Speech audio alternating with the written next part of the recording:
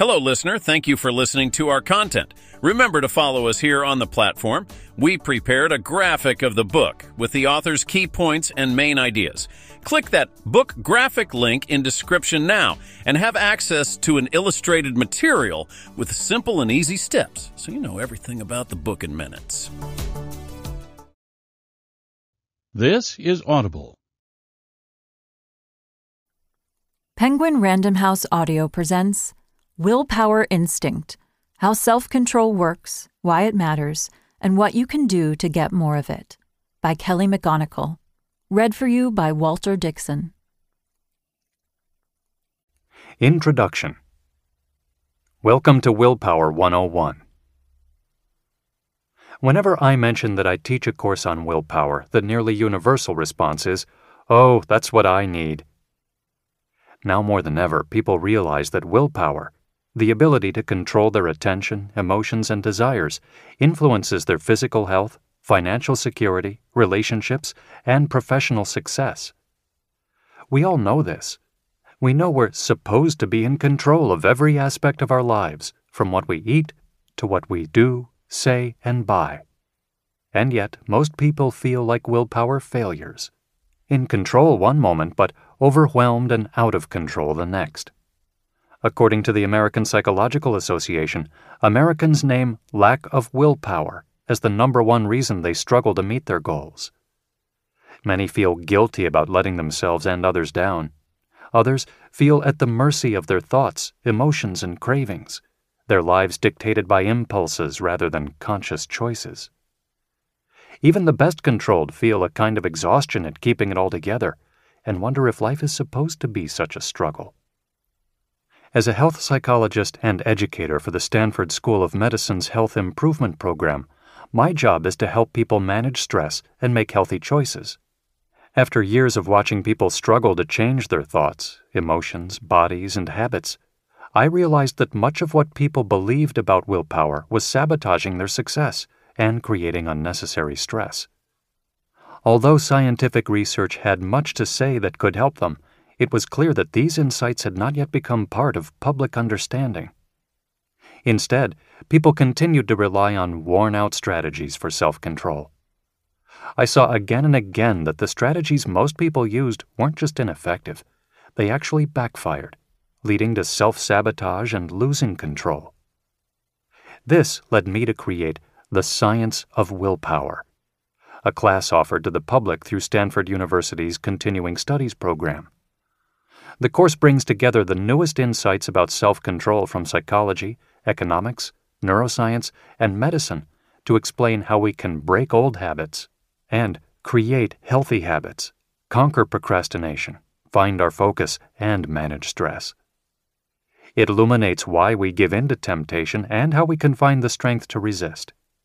It demonstrates the importance of understanding the limits of self-control and presents the best strategies for training willpower.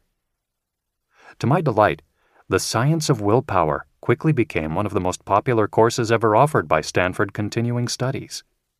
The first time the course was offered, we had to move the room 4 times to accommodate the constantly growing enrollment. Corporate executives, teachers, athletes, healthcare professionals, and others curious about willpower filled one of the largest lecture halls at Stanford. Students started bringing their spouses, children, and co-workers to class so they could share the experience. I had hoped the course would be useful to this diverse group, who came to the class with goals ranging from quitting smoking and losing weight to getting out of debt and becoming a better parent. But even I was surprised by the results. A class survey 4 weeks into the course found that 97% of students felt they better understood their own behavior, and 84% reported that the class strategies had already given them more willpower. By the end of the course, participants told stories of how they had overcome a 30-year addiction to sweets, finally filed their back taxes, stopped yelling at their children, stuck to an exercise program, and generally felt better about themselves and more in charge of their choices. Course evaluations called the class life-changing. The consensus of the students was clear. Understanding the science of willpower gave them strategies for developing self-control and greater strength to pursue what mattered most to them. The scientific insights were as useful for the recovering alcoholic as the email addict, and the self-control strategies helped people resist temptations as varied as chocolate, video games, shopping, and even a married coworker. Students used the class to help meet personal goals such as running a marathon, starting a business, and managing the stress of job loss, family conflict, and the dreaded Friday morning spelling test. That's what happens when moms start bringing their kids to class. Of course, as any honest teacher will tell you, I learned a lot from my students as well. They fell asleep when I droned on too long about the wonder of a scientific finding, but forgot to mention what it had to do with their willpower challenges. They were quick to let me know which strategies worked in the real world and which fell flat, something a laboratory study can never tell you. They put creative spins on weekly assignments and showed me new ways for turning abstract theories into useful rules for everyday life. This audiobook combines the best scientific insights and practical exercises from the course, using the latest research and the acquired wisdom of the hundreds of students who have taken the class. To succeed at self-control, you need to know how you fail. Most books on changing behavior, whether it's a new diet plan or a guide to financial freedom, will help you set goals and even tell you what to do to reach them. But if identifying what we wanted to change were sufficient, every New Year's resolution would be a success, and my classroom would be empty. Few books will help you see why you aren't already doing these things, despite knowing full well that you need to do them. I believe that the best way to improve your self-control is to see how and why you lose control.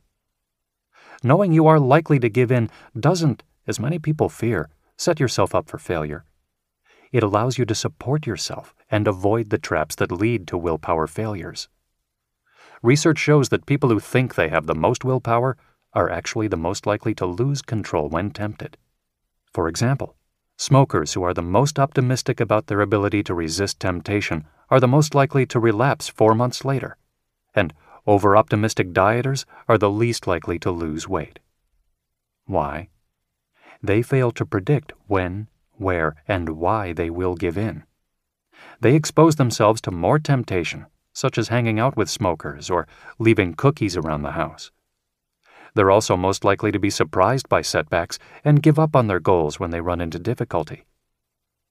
Self-knowledge, especially of how we find ourselves in willpower trouble, is the foundation of self-control. This is why both the Science of Willpower course and this audiobook focus on the most common willpower mistakes we all make. Each chapter dispels a common misconception about self-control and gives you a new way to think about your willpower challenges. For every willpower mistake, we'll conduct a kind of autopsy.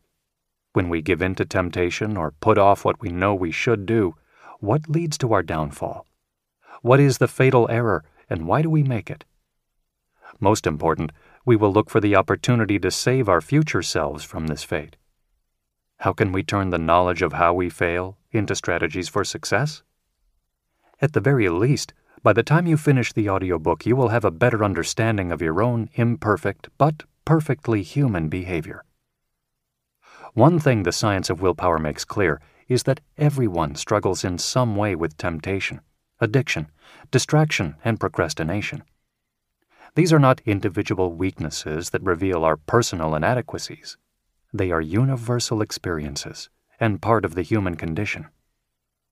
If this audiobook did nothing else but help you see the common humanity of your willpower struggles, I would be happy. But I hope that it will do far more, and that the strategies in this audiobook will empower you to make real and lasting changes in your life. How to use this audio program. Become a willpower scientist. I'm a scientist by training, and one of the very first things I learned is that while theories are nice, data is better. So I'm going to ask you to treat this audiobook like an experiment. A scientific approach to self-control isn't limited to the laboratory. You can, and should, make yourself the subject of your own real-world study. As you listen to this audiobook, don't take my word for anything. After I've laid out the evidence for an idea, I'm going to ask you to test that idea in your own life. collect your own data to find out what is true and what works for you.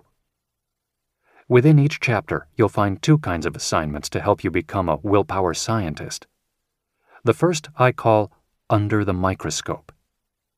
These prompts ask you to pay attention to how an idea is already operating in your life. Before you can change something, you need to see it as it is. For example, I'll ask you to notice when you are most likely to give in to temptation or how hunger influences your spending. I'll invite you to pay attention to how you talk to yourself about your willpower challenges, including what you say to yourself when you procrastinate, and how you judge your own willpower failures and successes. I'll even ask you to conduct some field studies, such as sleuthing out how retailers use store design to weaken your self-control. With each of these assignments, take the approach of a non-judgmental, curious observer, just like a scientist peering into a microscope, hoping to discover something fascinating and useful. These aren't opportunities to beat yourself up for every willpower weakness, or to rail against the modern world for all its temptations. There is no place for the former, and I'll take care of the latter. You'll also find willpower experiments throughout each chapter.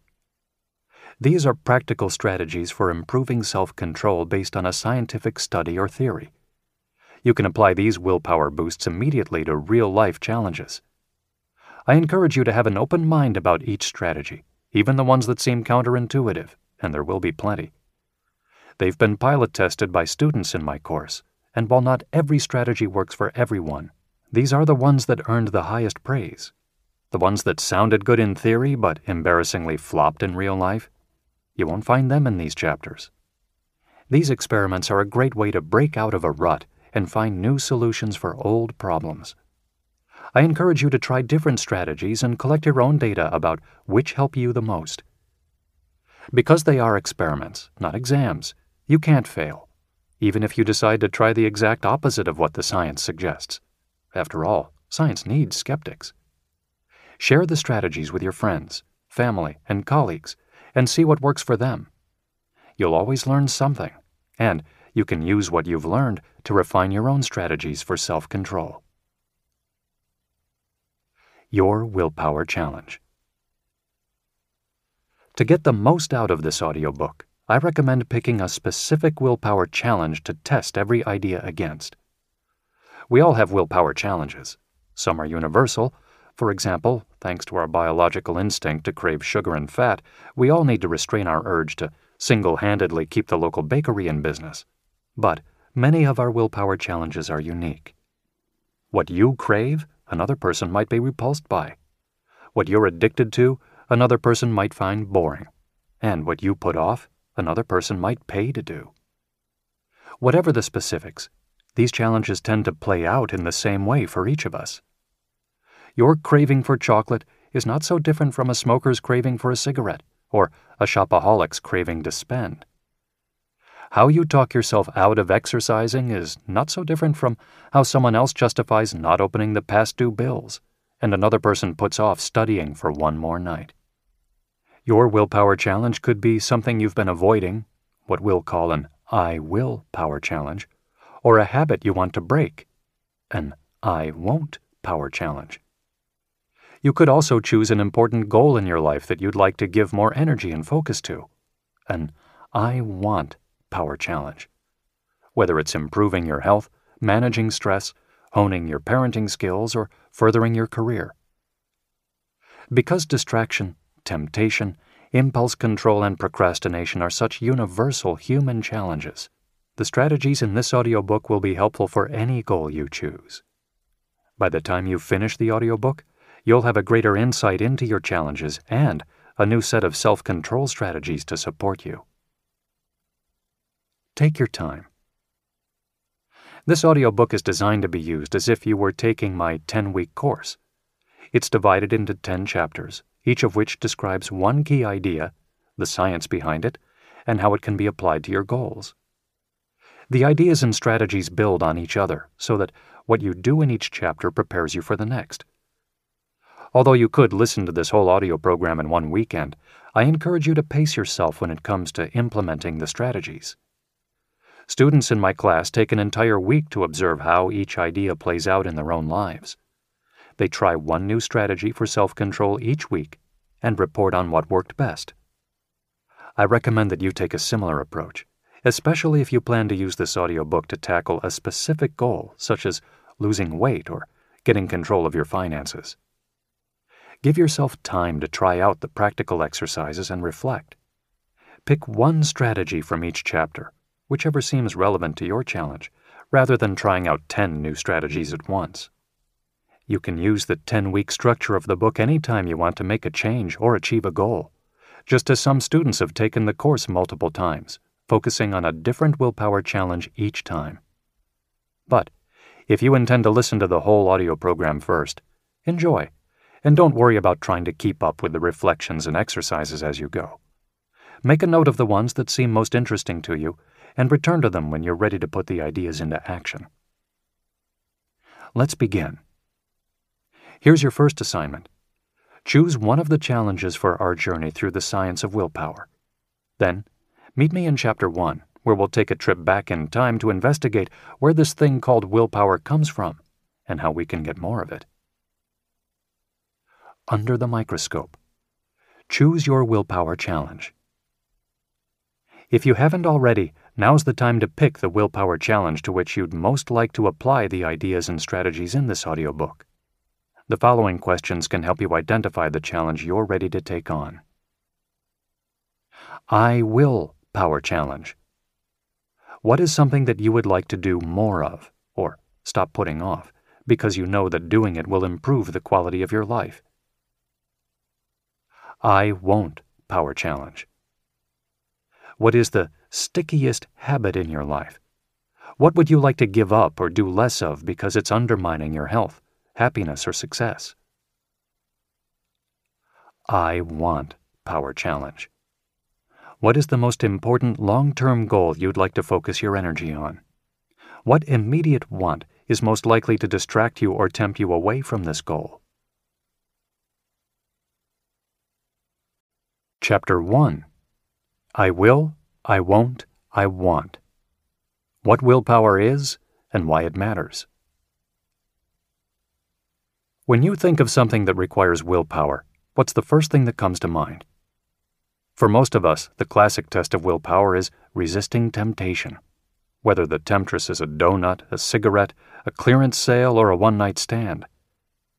When people say, I have no willpower, what they really mean is, I have trouble saying no when my mouth, stomach, heart, or fill in your anatomical part, wants to say yes.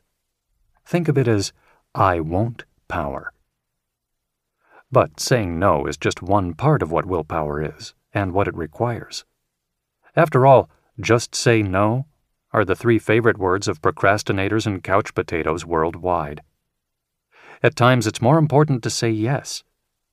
All those things you put off for tomorrow or forever, willpower helps you put them on today's to-do list, even when anxiety, distractions, or a reality TV show marathon threaten to talk you out of it. Think of it as I will power, the ability to do what you need to do, even if a part of you doesn't want to. I will and I won't power are the 2 sides of self-control, but they alone don't constitute willpower. To say no when you need to say no, and yes when you need to say yes, you need a 3rd power, the ability to remember what you really want. I know, you think that what you really want is the brownie, the 3rd martini, or the day off. But when you're facing temptation or flirting with procrastination, you need to remember that what you really want is to fit into your skinny jeans, get the promotion, get out of credit card debt, stay in your marriage, or stay out of jail. Otherwise, what's going to stop you from following your immediate desires? To exert self-control, you need to find your motivation when it matters. This is I want power. Willpower is about harnessing the 3 powers of I will, I won't, and I want to help you achieve your goals and stay out of trouble. As we'll see, we human beings are the fortunate recipients of brains that support all of these capacities. In fact, the development of these 3 powers, I will, I won't, and I want, may define what it means to be human.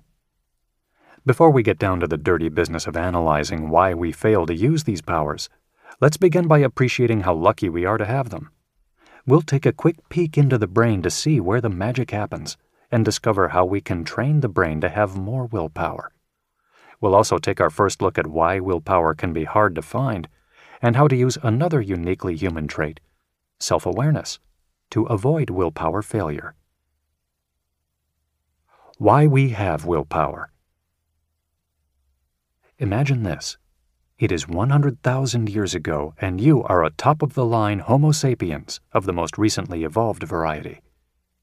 Yes, take a moment to get excited about your opposable thumbs, erect spine, and hyoid bone, which allows you to produce some kind of speech, though I'll be damned if I know what it sounds like. Congratulations, too, on your ability to use fire without setting yourself on fire, and your skill at carving up buffalo and hippos with your cutting-edge stone tools. Just a few generations ago, your responsibilities in life would have been so simple. 1. Find dinner. 2. Reproduce. 3. Avoid unexpected encounters with a Crocodilus anthropophagus. That's Latin for crocodile that snacks on humans. But you live in a closely knit tribe and depend on other Homo sapiens for your survival. That means you have to add not piss anyone off in the process to your list of priorities. Communities require cooperation and sharing resources. You can't just take what you want. Stealing someone else's buffalo burger or mate could get you exiled from the group or even killed. Remember, other Homo sapiens have sharp stone tools too, and your skin is a lot thinner than a hippo's. Moreover, you might need your tribe to care for you if you get sick or injured. No more hunting and gathering for you. Even in the Stone Age, the rules for how to win friends and influence people were likely the same as today's. Cooperate when your neighbor needs shelter. Share your dinner even if you're still hungry. And think twice before saying, "That loincloth makes you look fat." In other words, a little self-control, please. It's not just your life that's on the line.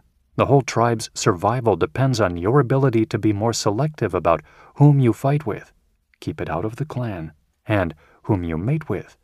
Not a first cousin, please. You need to increase genetic diversity so that your whole tribe isn't wiped out by one disease. And if you're lucky enough to find a mate, you're now expected to bond for life, not just frolic once behind a bush. Yes, for you, the almost modern human, there are all sorts of new ways to get into trouble with the time-tested instincts of appetite, aggression, and sex. This was just the beginning of the need for what we now call willpower. As prehistory marched on, the increasing complexity of our social worlds required a matching increase in self-control. The need to fit in, cooperate, and maintain long-term relationships put pressure on our early human brains to develop strategies for self-control.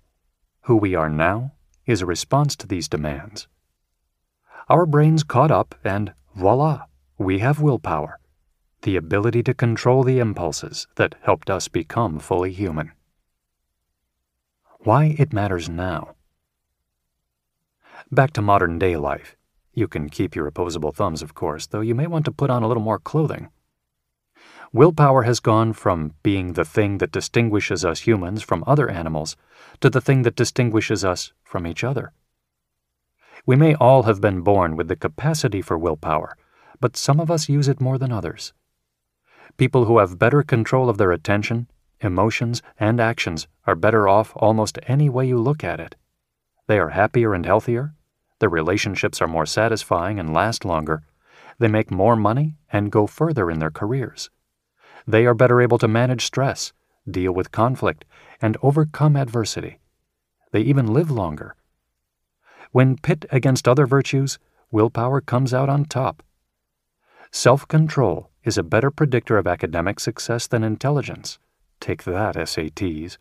A stronger determinant of effective leadership than charisma. Sorry, Tony Robbins. And more important for marital bliss than empathy. Yes, the secret to lasting marriage may be learning how to keep your mouth shut. If we want to improve our lives, willpower is not a bad place to start. To do this, we're going to have to ask a little more of our standard-equipped brains. And so let's start by by taking a look at what it is we're working with. The neuroscience of I will, I won't, and I want. Our modern powers of self-control are the product of long-ago pressures to be better neighbors, parents, and mates. But how exactly did the human brain catch up? The answer appears to be the development of the prefrontal cortex, a nice chunk of neural real estate right behind your forehead and eyes. For most of evolutionary history, the prefrontal cortex mainly controlled physical movement, walking, running, reaching, pushing, a kind of proto-self-control. As humans evolved, the prefrontal cortex got bigger and better connected to the other areas of the brain. It now takes up a larger portion of the human brain than the brains of other species, one reason you'll never see your dog saving kibble for retirement. As the prefrontal cortex grew, it took on new control functions, controlling what you pay attention to, what you think about, even how you feel. This made it even better at controlling what you do. Robert Sapolsky, a neurobiologist at Stanford University, has argued that the main job of the modern prefrontal cortex is to bias the brain, and therefore you, toward doing the harder thing. When it's easier to stay on the couch, your prefrontal cortex makes you want to get up and exercise. When it's easier to say yes to dessert, your prefrontal cortex remembers the reasons for ordering tea instead. And when it's easier to put that project off until tomorrow, it's your prefrontal cortex that helps you open the file and make progress anyway. The prefrontal cortex is not one unified blob of gray matter. It has three key regions that divvy up the jobs of I will, I won't, and I want. One region, near the upper left side of the prefrontal cortex, specializes in I will power. It helps you start and stick to boring, difficult, or stressful tasks, like staying on the treadmill when you'd rather hit the shower. The right side, in contrast, handles I won't power, holding you back from following every impulse or craving. You can thank this region for the last time you were tempted to read a text message while driving but kept your eyes on the road instead. Together, these two areas control what you do. The third region, just a bit lower and in the middle of the prefrontal cortex, keeps track of your goals and your desires. It decides what you want. The more rapidly its cells fire, the more motivated you are to take action or resist temptation. This part of the prefrontal cortex remembers what you really want, even when the rest of your brain is screaming, "Eat that, drink that, smoke that, buy that." Under the microscope. What is the harder thing? Every willpower challenge requires doing something difficult, whether it's walking away from temptation or not running away from a stressful situation. Imagine yourself facing your specific willpower challenge. What is the harder thing? What makes it so difficult? How do you feel when you think about doing it? A mind-blowing case of willpower lost. How important is the prefrontal cortex for self-control? One way to answer that question is to look at what happens when you lose it. The most famous case of prefrontal cortex brain damage is the story of Phineas Gage. And fair warning, this is a gory story. You might want to put down your sandwich. In 1848, Phineas Gage was a 25-year-old foreman for a gang of rail workers. His employers called him their best foreman, and his team respected and liked him. His friends and family called him quiet and respectful. His physician, John Martin Harlow, described him as exceptionally strong in both mind and body, possessing an iron will and an iron frame. But all that changed on Wednesday, September 13th at 4:30 p.m. Gage and his men were using explosives to clear a path through Vermont for the Rutland and Burlington Railroad. Gage's job was to set up each explosion. This procedure had gone right 1,000 times, and yet this time, something went wrong. The explosion happened too soon, and the blast sent a 3-foot 7-inch tamping iron straight into Gage's skull. It pierced his left cheek, blew through his prefrontal cortex, and landed 30 yards behind him, carrying some of Gage's gray matter with it. You might now be picturing Gage, flat on his back, instantly killed. But he didn't die. By witness reports, he didn't even pass out. Instead, his workers put him in an ox cart and pushed him almost a mile back to the tavern where he was staying. His physician patched him up as well as possible, replacing the largest fragments of skull recovered from the accident site and stretching the scalp to cover the wounds. Gage's full physical recovery took over 2 months, set back perhaps as much by Dr. Harlow's enthusiasm for prescribing enemas as by the persistent fungus growing out of Gage's exposed brain. But by November 17th, he was sufficiently healed to return to his regular life.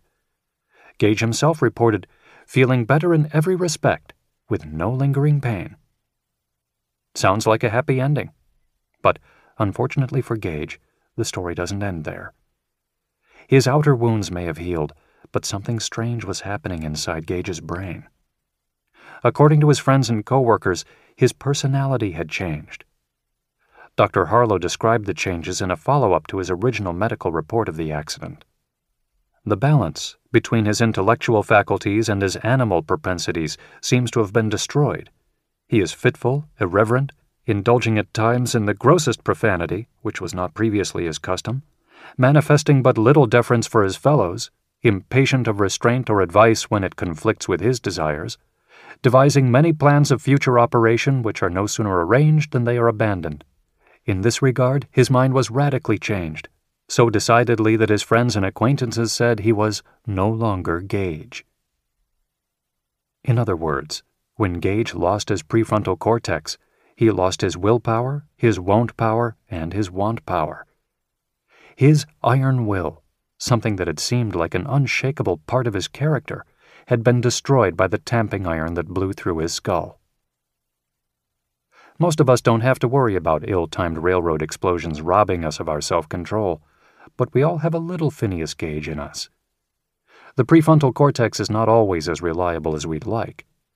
Many temporary states, like being drunk, sleep-deprived, or even just distracted, inhibit the prefrontal cortex, mimicking the brain damage that Gage sustained. This leaves us less able to control our impulses, even though our gray matter is still safe in our skulls. Even when our brains are well-rested and sober, we aren't fully out of danger. That's because while we all have the capacity to do the harder thing, we also have the desire to do exactly the opposite. This impulse needs to be restrained, and as we'll see, it often has a mind of its own. The problem of two minds. When we watch our willpower fail, spending too much, eating too much, wasting time, and losing our tempers, well, it can make a person wonder if he has a prefrontal cortex at all. Sure, it might be possible to resist temptation, but that doesn't guarantee that we will. It's conceivable that we could do today what begs to be done tomorrow, but more often than not, tomorrow wins. For this frustrating fact of life, you can also give evolution a big thanks. As humans evolved, our brains didn't so much change as they grew. Evolution prefers to add on to what it's created, rather than start from scratch. So, as humans required new skills, our primitive brain was not replaced with some completely new model. The system of self-control was slapped on top of that old system of urges and instincts. That means that for any instinct that once served us well, evolution has kept it around, even if it now gets us into trouble. The good news is, evolution has also given us a way to handle the problems we run into. Take, for example, our taste buds' delight in the foods most likely to make us fat. An insatiable sweet tooth once helped humans survive when food was scarce and extra body fat was life insurance. Fast forward to our modern environment of fast food, junk food, and whole foods, and there is more than enough to go around. Extra weight has become a health risk, not an insurance policy, and the ability to resist tempting foods is more important for long-term survival. But because it paid off for our ancestors, our modern brains still come equipped with a well-preserved instinct to crave fat and sweets. Fortunately, we can use the brain's more recently evolved self-control system to override those cravings and keep our hands out of the candy bowl. So, while we're stuck with the impulse, we're also equipped with the impulse control. Some neuroscientists go so far as to say that we have one brain but two minds, or even two people living inside our mind. There's the version of us that acts on impulse and seeks immediate gratification, and the version of us that controls our impulses and delays gratification to protect our long-term goals. They're both us, but we switch back and forth between these two selves. Sometimes we identify with the person who wants to lose weight, and sometimes we identify with the person who just wants the cookie. This is what defines a willpower challenge. Part of you wants one thing, and another part of you wants something else. Or your present self wants one thing, but your future self would be better off if you did something else. When these two selves disagree, one version of us has to override the other.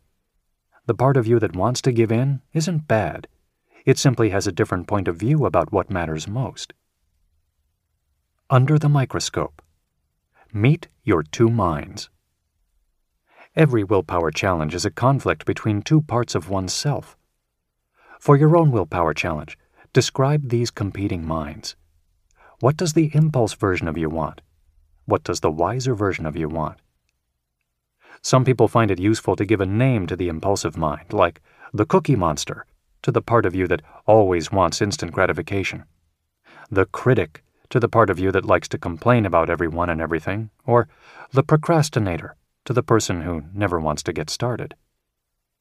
Giving a name to this version of yourself can help you recognize when it is taking over, and also help you call in your wiser self for some willpower support. The value of both selves. It's tempting to think about the self-control system as being the infinitely superior self and our more primitive instincts as an embarrassing vestige of our evolutionary past. Sure, back when our knuckles dragged in the dirt, those instincts helped us survive long enough to pass on our genes, but now they just get in the way, leading to health problems, empty bank accounts, and sexual encounters we have to apologize for on national television. If only we civilized creatures weren't still burdened with the desires of our long-ago ancestors. Not so fast. Though our survival system doesn't always work to our advantage, it is a mistake to think we should conquer the primitive self completely. Medical case studies of people who have lost these instincts through brain damage reveal how critical our primitive fears and desires are for health, happiness, and even self-control. One of the strangest cases involved a young woman who had part of her midbrain destroyed during a brain surgery to stop seizures. She appeared to lose the ability to feel fear and disgust, which robbed her of two of the most instinctive sources of self-restraint. She developed a habit of stuffing herself with food until she got sick and could frequently be found sexually propositioning family members. Not exactly a model of self-control. As we'll see throughout this audiobook, without desires, we'd become depressed, and without fear, we'd fail to protect ourselves from future danger. Part of succeeding at your willpower challenges will be finding a way to take advantage of and not fight such primitive instincts. Neuroeconomists, scientists who study what the brain does when we make decisions, have discovered that the self-control system and our survival instincts don't always conflict. In some cases, they cooperate to help us make good decisions. For example, imagine that you're walking through a department store and something shiny catches your eye. Your primitive brain shrieks, "Buy it!" Then you check out the price tag, $199.99. Before you saw the outrageous price, you would have needed some serious prefrontal cortex intervention to shut down the spending impulse. But what if your brain registers an instinctive pain response to the price? Studies show that this actually happens. The brain can treat a hefty price tag like a physical punch to the gut. That instinctive shock is going to make the job easy for your prefrontal cortex, and you'll barely need to exert any "I won't" power. As we aim to improve our willpower, we'll look for ways to use every bit of what it means to be human, including our most primitive instincts, from the desire for pleasure to the need to fit in, to support our goals. The first rule of willpower: know thyself. Self-control is one of mankind's most fabulous upgrades, but it's not our only distinction. We also possess self-awareness. the ability to realize what we are doing as we do it and understand why we are doing it. With any luck, we can also predict what we're likely to do before we're doing it, giving us ample opportunity to reconsider. This level of self-awareness appears to be uniquely human. Sure, dolphins and elephants can recognize themselves in a mirror, but there's little evidence that they search their souls for self-understanding. Without self-awareness, the self-control system would be useless. You need to recognize when you're making a choice that requires willpower. Otherwise, the brain always defaults to what is easiest. Consider a smoker who wants to quit. She needs to recognize the first sign of a craving and where it's likely to lead her, outside in the cold, fumbling with a lighter. She also needs to recognize that if she gives in to the craving this time, she's more likely to smoke again tomorrow. One more look in the crystal ball, and she'll see that if she continues on this path, she'll end up with all those horrible diseases she learned about in health class. To avoid this fate, she needs to make a conscious choice not to smoke the cigarette. Without self-awareness, she's doomed. This may sound simple, but psychologists know that most of our choices are made on autopilot, without any real awareness of what's driving them, and certainly without serious reflection on their consequences. Heck, most of the time, we don't even realize we're making a choice. For example, one study asked people how many food-related decisions they made in one day. What would you say? On average, people guessed 14. In reality, when these same folks carefully tracked their decisions, the average was 227. That's more than 200 choices people were initially unaware of, and those are just the decisions related to eating. How can you control yourself if you aren't even aware that there is something to control? Modern society, with its constant distractions and stimulation, doesn't help. Baba Shiv, a professor of marketing at the Stanford Graduate School of Business, has shown that people who are distracted are more likely to give in to temptations. For example, students trying to remember a telephone number are 50% more likely to choose chocolate cake over fruit at a snack cart. Distracted shoppers are more susceptible to in-store promotions and more likely to go home with items not on their shopping lists. When your mind is preoccupied, your impulses, not your long-term goals, will guide your choices. Texting as you stand in line waiting to order at the coffee shop? You might just find yourself asking for a mocha milkshake instead of an iced coffee. Incoming text message: bet you don't want to know how many calories are in that drink. Can't get your mind off work? You might just find yourself agreeing with the salesperson that you need the upgrade and unlimited service package. Willpower experiment. Track your willpower choices. To have more self-control, you first need to develop more self-awareness. A good first step is to notice when you are making choices related to your willpower challenge. Some will be more obvious, such as, do I go to the gym after work? The impact of other decisions might not be clear until later in the day, when you see their full consequences. For example, did you choose to pack your gym bag so you wouldn't have to go home first? Smart. You'll be less likely to make excuses. Did you get caught up in a phone call until you were too hungry to go straight to the gym? Oops, you'll be less likely to exercise if you have to stop for dinner first. For at least one day, track your choices. At the end of the day, look back and try to analyze when decisions were made that either supported or undermined your goals. Trying to keep track of your choices will also reduce the number of decisions you make while distracted, a guaranteed way to boost your willpower. An email addict takes the first step to recovery. Michelle, a 31-year-old radio show producer, was constantly checking email on her computer or her phone.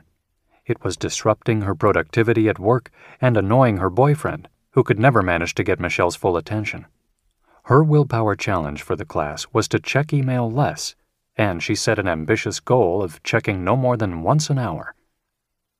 After the first week, she reported that she did not even come close to her goal. The problem was that she often didn't realize that she was checking her email until after she was scrolling through new messages. She could stop once she realized what she was doing, but whatever impulse led her to look at her phone or click over her email was happening outside of conscious awareness. Michelle set the goal to catch herself sooner in the process. By the next week, she was able to notice when she was reaching for her phone or opening her email. That gave her an opportunity to practice stopping before she got fully sucked in.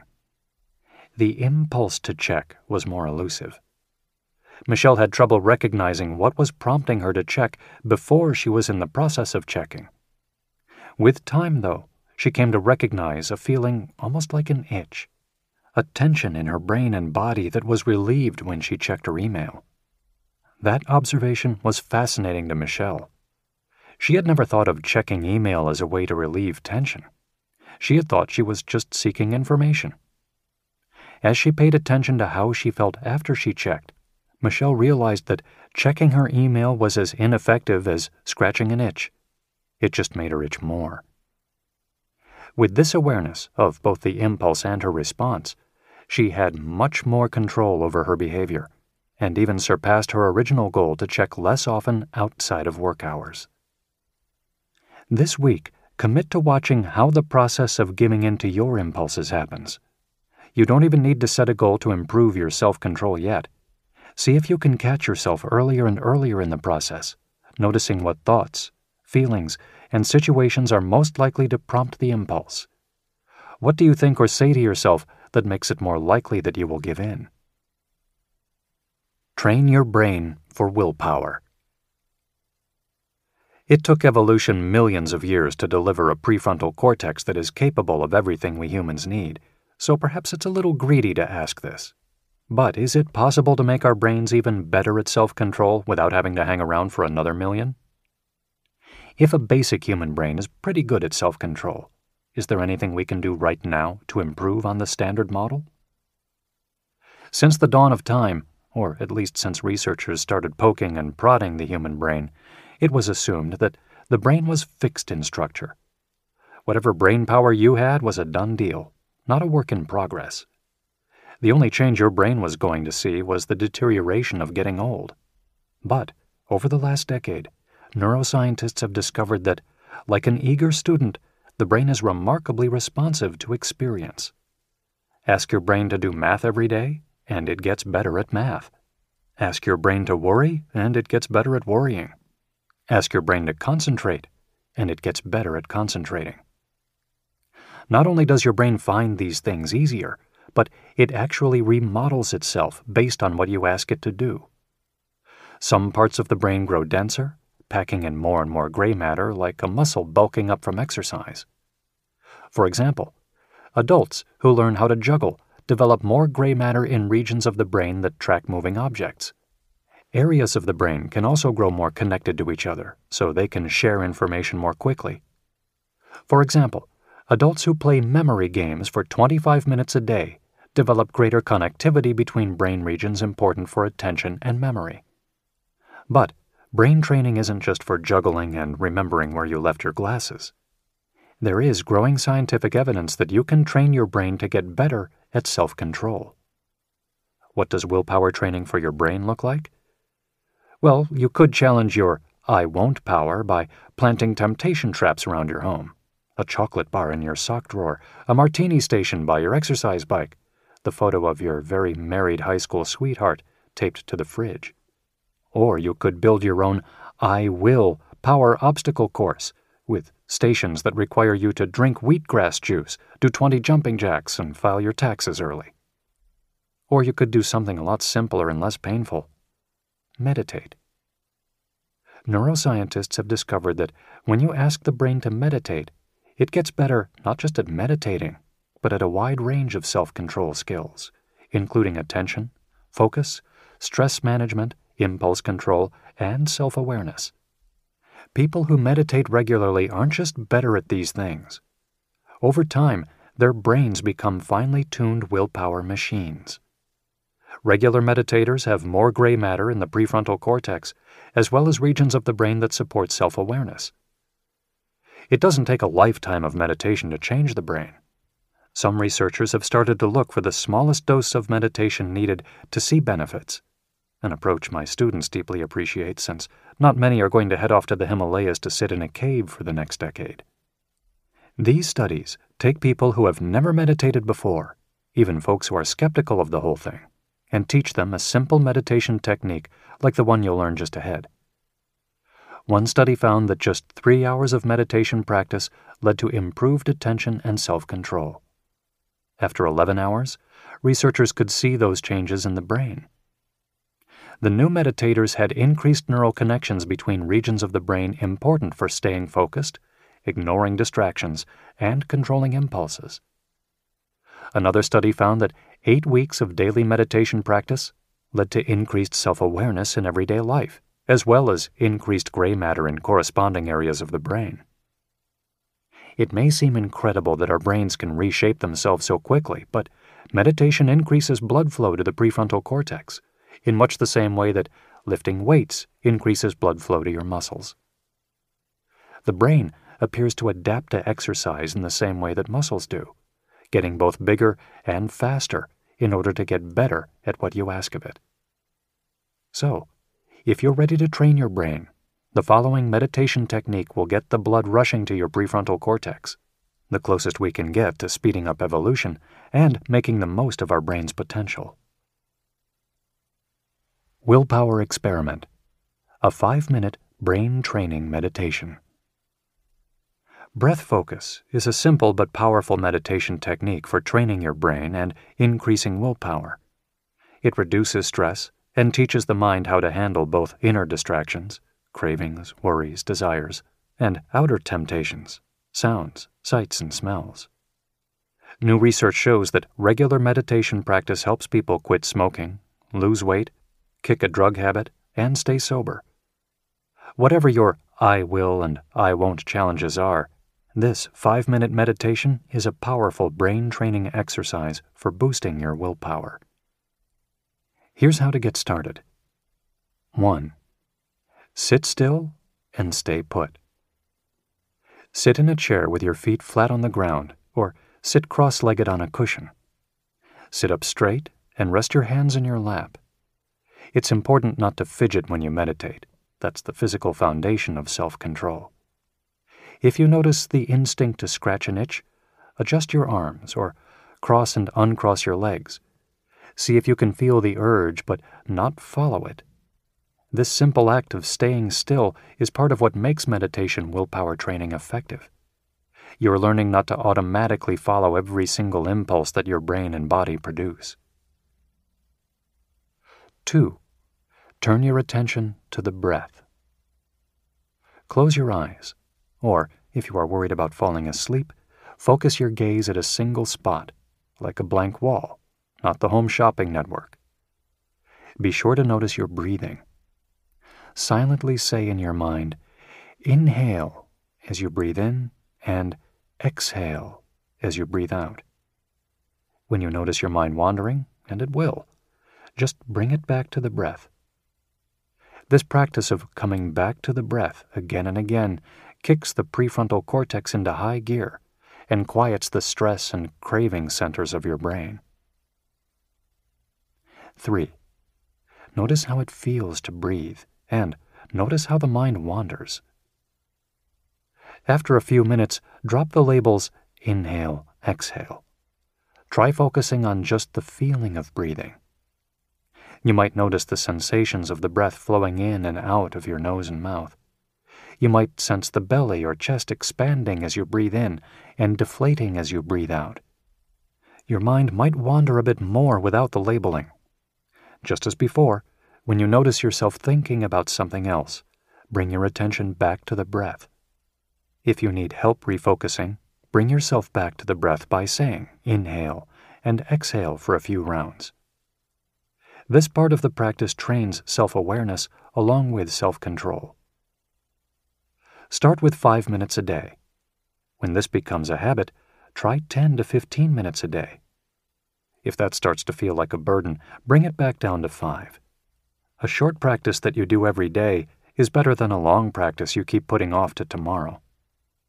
It may help you to pick a specific time that you will meditate every day, like right before your morning shower. If this is impossible, staying flexible will help you fit it in when you can. Being bad at meditation is good for self-control. Andrew felt like a terrible meditator. The 51-year-old electrical engineer was convinced that the goal of meditation was to get rid of all thoughts and empty the mind. Even when he was focused on his breath, other thoughts sneaked in. He was ready to give up on the practice because he wasn't getting better at it as quickly as he hoped, and figured he was wasting his time if he wasn't able to focus perfectly on the breath. Most new meditators make this mistake, but the truth is that being bad at meditation is exactly what makes the practice effective. I encouraged Andrew, and all the other frustrated meditators in class, to pay attention not just to how well they were focusing during the meditation, but how it was affecting their focus and choices during the rest of the day. Andrew found that even when his meditation felt distracted, he was more focused after practicing than if he skipped it. He also realized that what he was doing in meditation was exactly what he needed to do in real life. Catch himself moving away from a goal and then point himself back at the goal. In this case, focusing on the breath. The meditation was perfect practice. Hello, listener. Thank you for listening to our content. Remember to follow us here on the platform. We prepared a graphic of the book with the author's key points and main ideas. Click that book graphic link in description now and have access to an illustrated material with simple and easy steps so you know everything about the book in minutes. For when he was just about to order something salty and deep-fried for lunch and needed to stop and order something healthier. It was perfect practice for when he had a sarcastic comment on his lips and needed to pause and hold his tongue. And it was perfect practice for noticing when he was wasting time at work and needed to get back on track. All day long, self-control was a process of noticing that he was off goal and redirecting himself to the goal. With this realization, Andrew no longer cared if his whole 10-minute meditation was spent getting distracted and coming back to the breath. The worse the meditation, the better the practice for real life, as long as he was able to notice when his mind was wandering. Meditation is not about getting rid of all your thoughts. It's learning not to get so lost in them that you forget what your goal is. Don't worry if your focus isn't perfect when meditating. Just practice coming back to the breath again and again. The last word. Thanks to the architecture of the modern human brain, we each have multiple selves that compete for control of our thoughts, feelings, and actions. Every willpower challenge is a battle among these different versions of ourselves. To put the higher self in charge, we need to strengthen the systems of self-awareness and self-control. When we do, we find the willpower and the want power to do the harder thing. Chapter summary. The idea. Willpower is actually 3 powers: I will, I won't, and I want, that help us to be a better version of ourselves. Under the microscope. What is the harder thing? Imagine yourself facing your willpower challenge and doing the harder thing. What makes it hard? Meet your 2 minds. For your willpower challenge, describe your 2 competing selves. What does the impulsive version of you want? What does the wiser version of you want? Willpower experiments.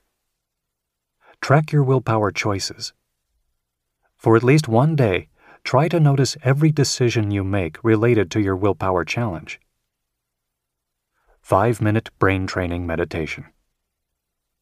Focus on your breath using the words inhale and exhale in your mind. When your mind wanders, notice and bring it back to the breath. Chapter 2. The Willpower Instinct. Your body was born to resist cheesecake. It starts with a flash of excitement. Your brain buzzes and your heart pounds in your chest. It's like your whole body is saying yes. Then the anxiety hits. Your lungs tighten and your muscles tense. You start to feel lightheaded and a little nauseous. You are almost trembling. You want this so much, but you can't. But you want, but you can't. You know what you need to do, but you aren't sure you can handle this feeling without falling apart or giving in. Welcome to the world of craving. Maybe it's a craving for a cigarette, a drink, or a triple latte. Maybe it's the sight of a last-chance super clearance sale, a lottery ticket, or a donut in the bakery window. In such a moment, you face a choice. Follow the craving, or find the inner strength to control yourself. This is the moment you need to say, I won't, when every cell in your body is saying, I want. You know when you've met a real willpower challenge because you feel it in your body. It's not some abstract argument between what is right and what is wrong.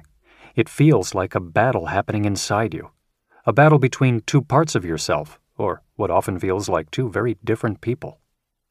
Sometimes the craving wins, sometimes the part of you that knows better or wants better for yourself wins. Why you succeed or fail at these willpower challenges can seem like a mystery. One day you resist, and the next you succumb. You might ask yourself, what was I thinking? But a better question might be, what was my body doing? Science is discovering that self-control is a matter of physiology, not just psychology. It's a temporary state of both mind and body that gives you the strength and calm to override your impulses. Researchers are beginning to understand what that state looks like and why the complexity of our modern world often interferes with it. The good news is that you can learn to shift your physiology into that state when you need your willpower the most. You can also train the body's capacity to stay in this state so that when temptation strikes, your instinctive response is one of self-control.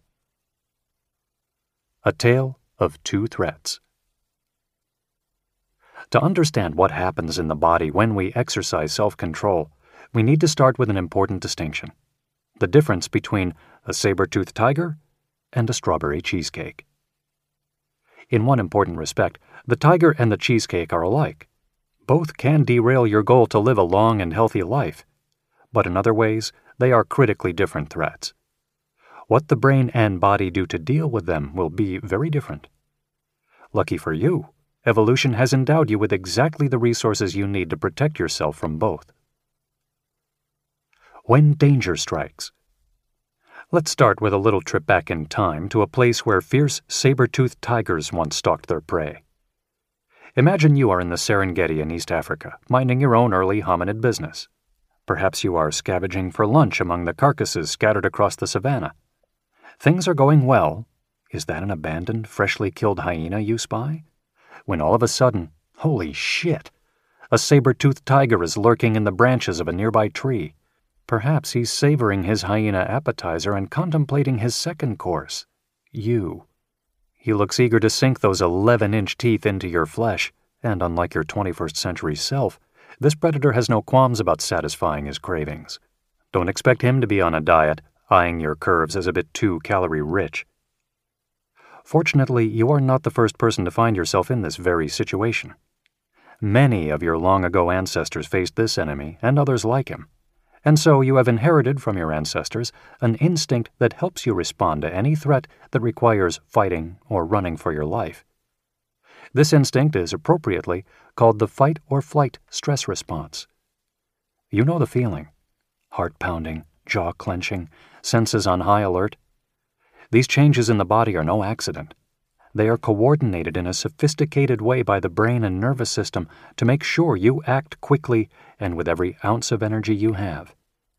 Here's what happened physiologically when you spotted that saber-toothed tiger.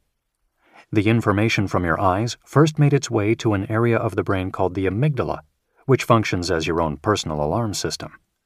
This alarm system sits in the middle of your brain and lives to detect possible emergencies. When it notices a threat, its central location makes it easy to get the message out to other areas of your brain and body.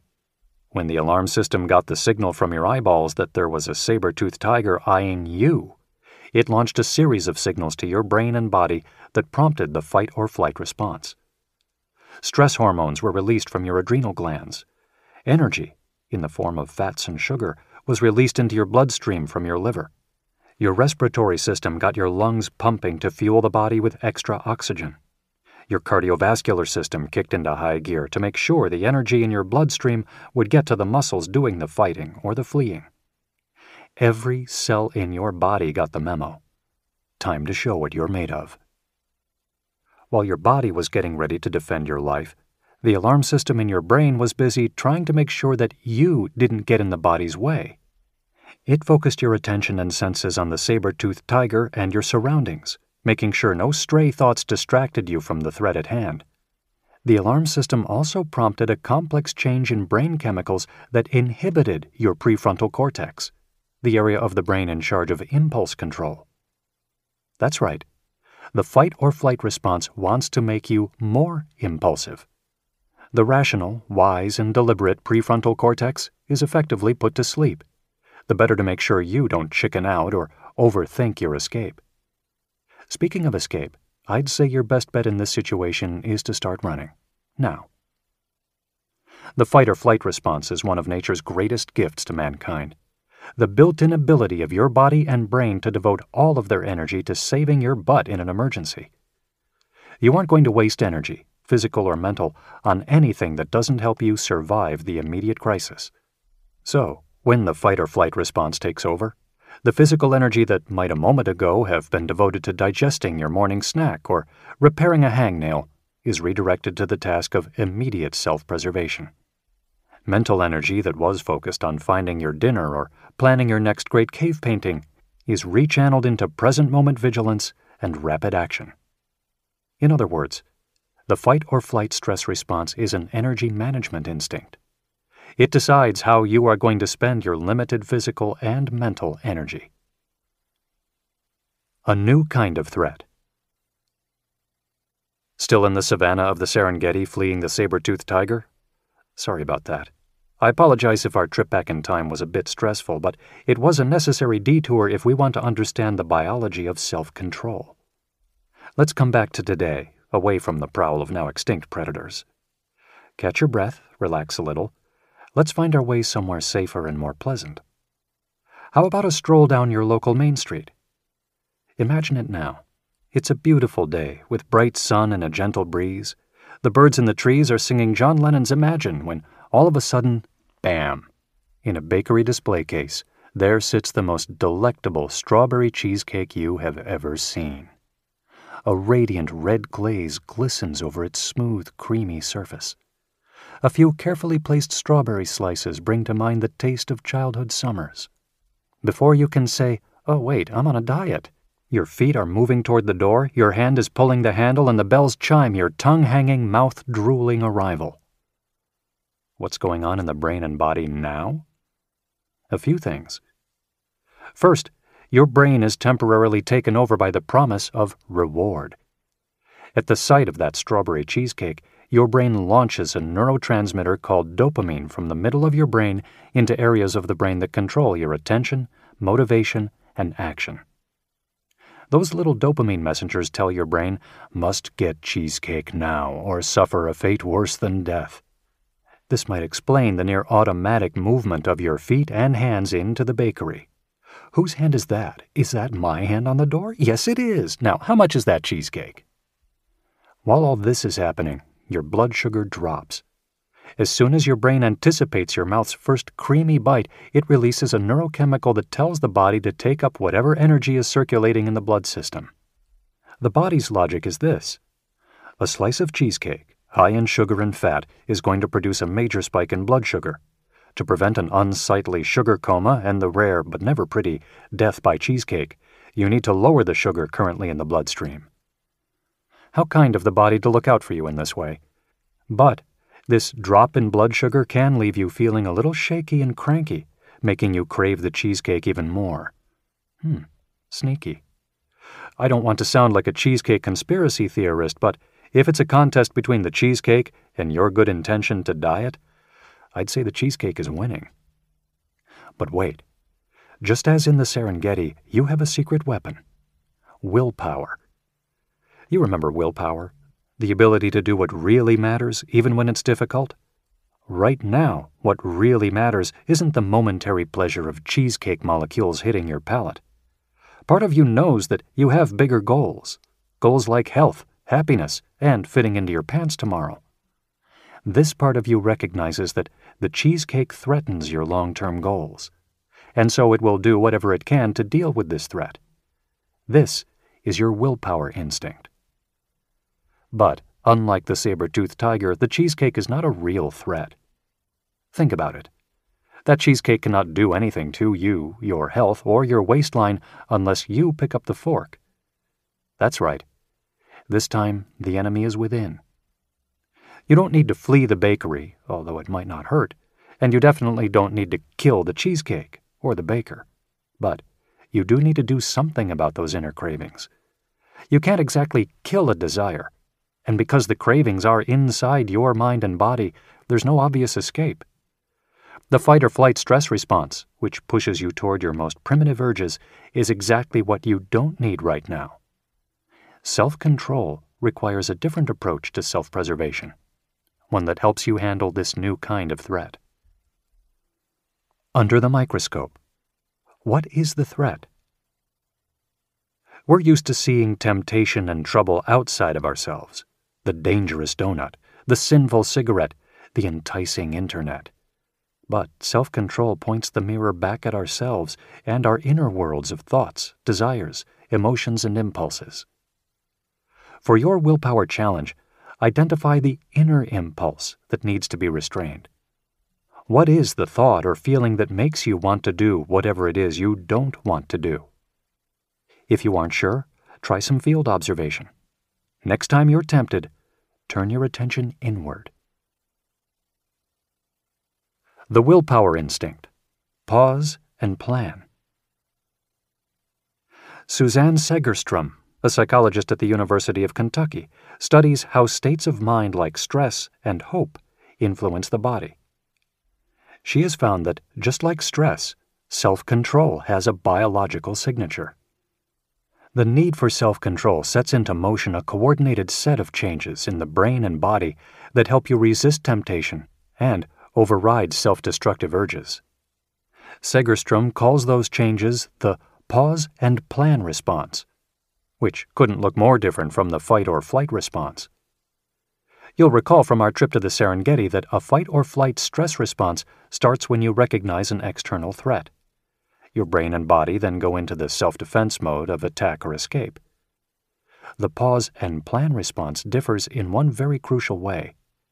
It starts with the perception of an internal conflict, not an external threat. You want to do one thing, smoke a cigarette, supersize your lunch, visit inappropriate websites at work, but know you shouldn't. Or, you know you should do something, file your taxes, finish a project, go to the gym, but you'd rather do nothing. This internal conflict is its own kind of threat. Your instincts are pushing you toward a potentially bad decision. What's needed, therefore, is protection of yourself by yourself. This is what self-control is all about. The most helpful response will be to slow you down, not speed you up, as a fight-or-flight response does. And this is precisely what the pause and plan response does. The perception of an internal conflict triggers changes in the brain and body that help you slow down and control your impulses. This is your brain and body on willpower. Like the fight-or-flight response, the pause and plan response begins in the brain. Just as the alarm system of your brain is always monitoring what you hear, see, and smell, other areas are keeping track of what's going on inside of you. This self-monitoring system is distributed throughout the brain, connecting the self-control regions of the prefrontal cortex with areas of the brain that keep track of your body's sensations, thoughts, and emotions.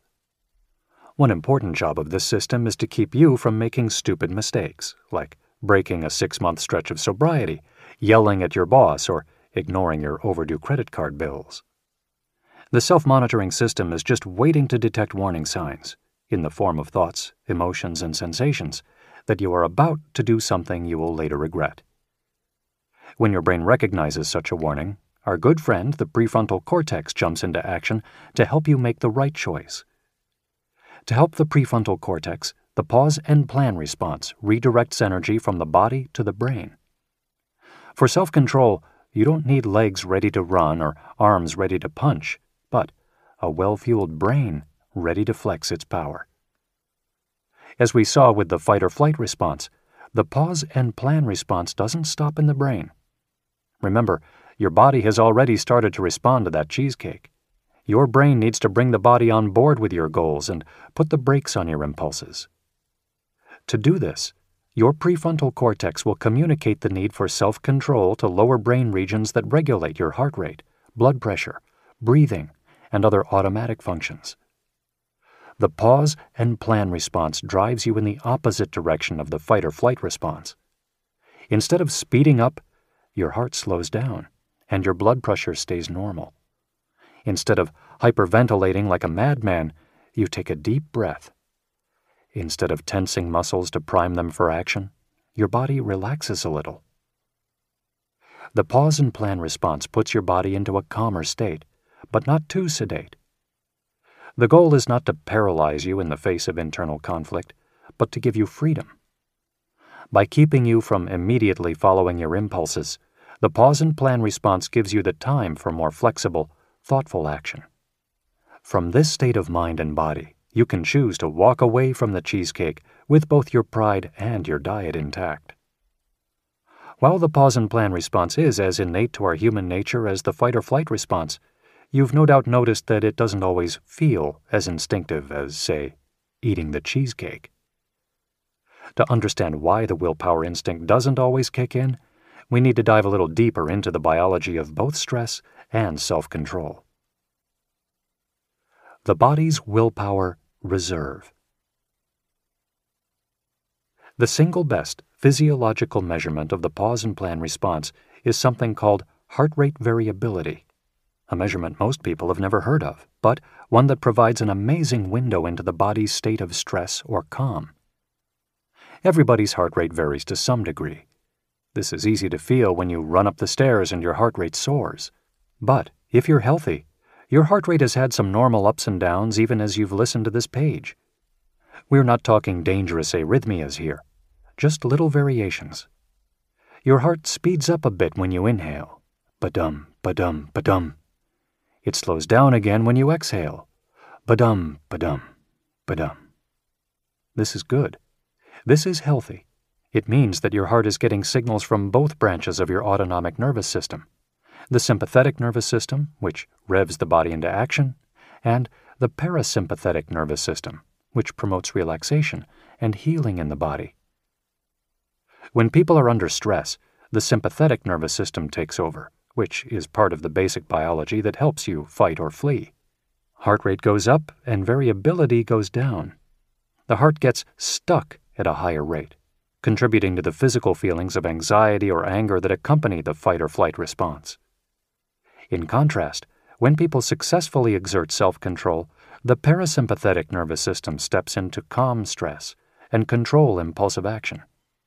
Heart rate goes down, but variability goes up. When this happens, it contributes to a sense of focus and calm. Segerstrom first observed this physiological signature of self-control when she asked hungry students not to eat freshly baked chocolate chip cookies.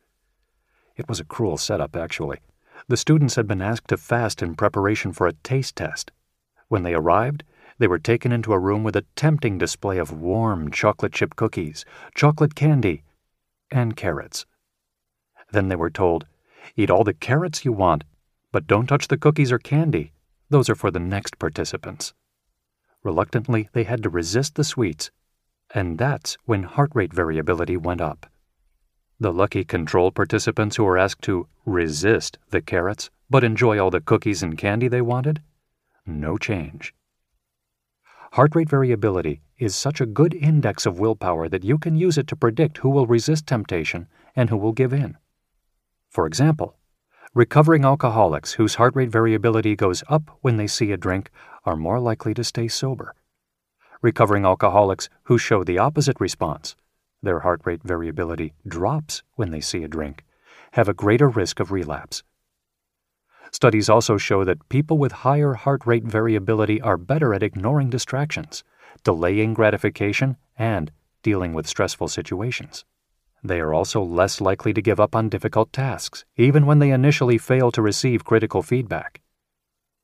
These findings have led psychologists to call heart rate variability the body's reserve of willpower, a physiological measure of your capacity for self-control. If you have high heart rate variability, you have more willpower available for whenever temptation strikes. Why are some people lucky enough to face willpower challenges with high heart rate variability, while others meet temptation at a distinct physiological disadvantage? Many factors influence your willpower reserve, from what you eat — plant-based, unprocessed foods help, junk food doesn't — to where you live. Poor air quality decreases heart rate variability. Yes, LA smog may be contributing to the high percentage of movie stars in rehab. Anything that puts a stress on your mind or body can interfere with the physiology of self-control and, by extension, sabotage your willpower. Anxiety, anger, depression, and loneliness are all associated with lower heart rate variability and less self-control. Chronic pain and illness can also drain your body and brain's willpower reserve. But there are just as many things you can do that shift the body and mind toward the physiology of self-control. The focus meditation you learned in the last chapter is one of the easiest and most effective ways to improve the biological basis of willpower. It not only trains the brain, but also increases heart rate variability. Anything else that you do to reduce stress and take care of your health — exercise, get a good night's sleep, eat better, spend quality time with friends and family, participate in a religious or spiritual practice — will improve your body's willpower reserve. Willpower experiment.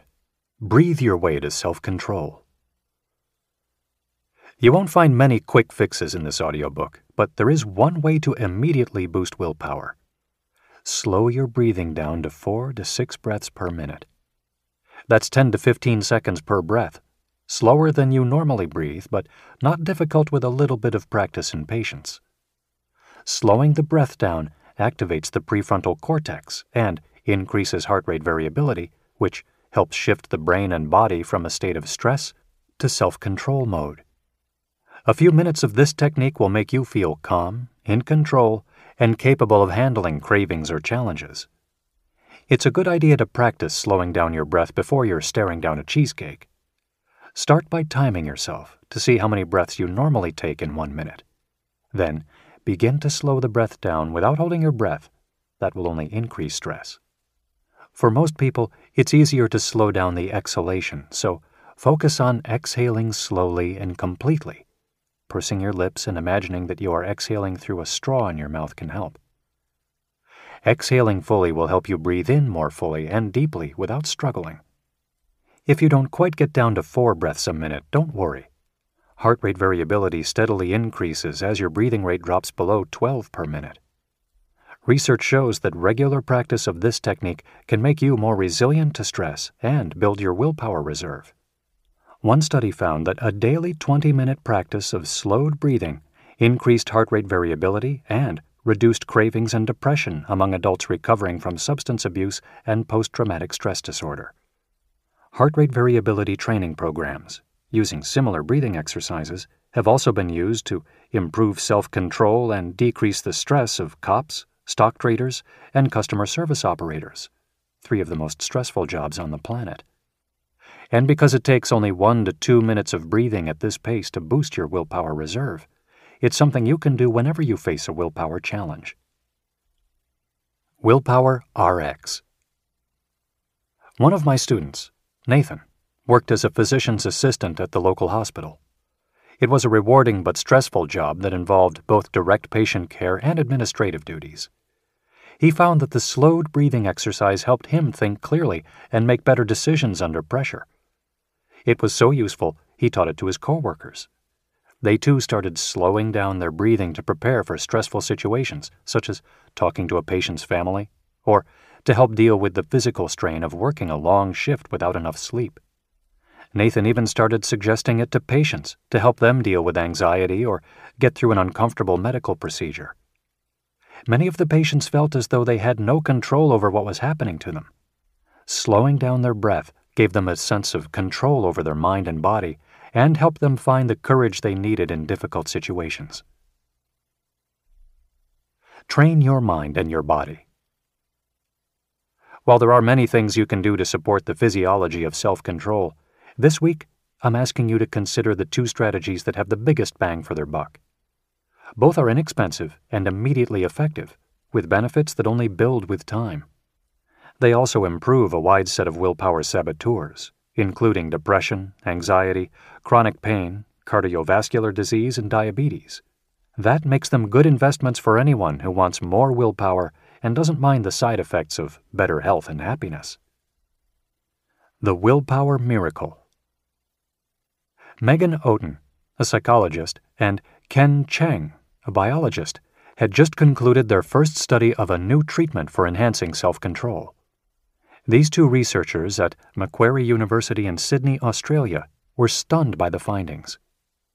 While they had hoped for positive results, nobody could have predicted how far-reaching the treatment's effects would be. The trial guinea pigs were 6 men and 18 women, ranging in age from 18 to 50 years old. After 2 months of treatment, they showed improvements in attention and the ability to ignore distractions. In an age of 30-second attention spans, that would have been reason enough to celebrate. But there was more. They had reduced their smoking, drinking, and caffeine intake, despite the fact that nobody had asked them to. They were eating less junk food and more healthy food. They were spending less time watching television and more time studying. They were saving money and spending less on impulse purchases. They felt more in control of their emotions. They even procrastinated less and were less likely to be late for appointments. Good God, what is this miracle drug and where can I get a prescription? The intervention wasn't a drug at all. The willpower miracle was physical exercise. The participants, none of whom exercised regularly before the intervention, were given free membership to a gym and encouraged to make good use of it. They exercised an average of just 1 time per week for the first month, but were up to 3 times per week by the end of the 2-month study. The researchers did not ask them to make any other changes in their lives, and yet the exercise program seemed to spark newfound strength and self-control in all aspects of their lives. Exercise turns out to be the closest thing to a wonder drug that self-control scientists have discovered. For starters, the willpower benefits of exercise are immediate. 15 minutes on a treadmill reduces cravings, as seen when researchers try to tempt dieters with chocolate and smokers with cigarettes. The long-term effects of exercise are even more impressive. It not only relieves ordinary everyday stress, but it's as powerful an antidepressant as Prozac. Working out also enhances the biology of self-control by increasing baseline heart rate variability and training the brain. When neuroscientists have peered inside the brains of new exercisers, they have seen increases in both gray matter, brain cells, and white matter, the insulation on brain cells that helps them communicate quickly and efficiently with each other. Physical exercise, like meditation, makes your brain bigger and faster, and the prefrontal cortex shows the largest training effect. The first question my students ask when they hear this research is, "How much do I need to do?" My response is always, "How much are you willing to do?" There's no point setting a goal that you're going to abandon in a week, and there's no scientific consensus about how much exercise you need to do. A 2010 analysis of 10 different studies found that the biggest mood-boosting, stress-busting effects came from 5-minute doses of exercise, not hour-long sessions. There's no shame and a lot of potential good in committing to just a 5-minute walk around the block. The next question everyone asks is, what kind of exercise is best? To which I respond, what kind will you actually do? The body and brain don't seem to discriminate, so whatever you are willing to do is the perfect place to start. Gardening, walking, dancing, yoga, team sports, swimming, playing with your kids or pets, even enthusiastic house cleaning and window shopping qualify as exercise. If you are absolutely convinced that exercise is not for you, I encourage you to expand your definition to include anything you reasonably enjoy about which you can answer no to the following 2 questions. 1. Are you sitting, standing still, or lying down? 2. Are you eating junk food while you do it? When you have found an activity that meets this definition, congratulations. You have found your willpower workout. Anything above and beyond the typical sedentary lifestyle will improve your willpower reserve. Willpower Experiment. The 5-minute green willpower fill-up. If you want a quick willpower fill-up, your best bet may be to head outdoors.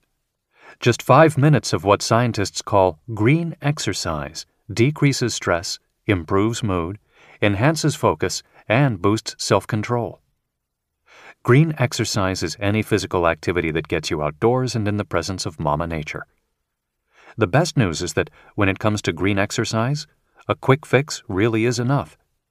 Shorter bursts have a more powerful effect on your mood than longer workouts, so you don't have to break a sweat or push yourself to exhaustion.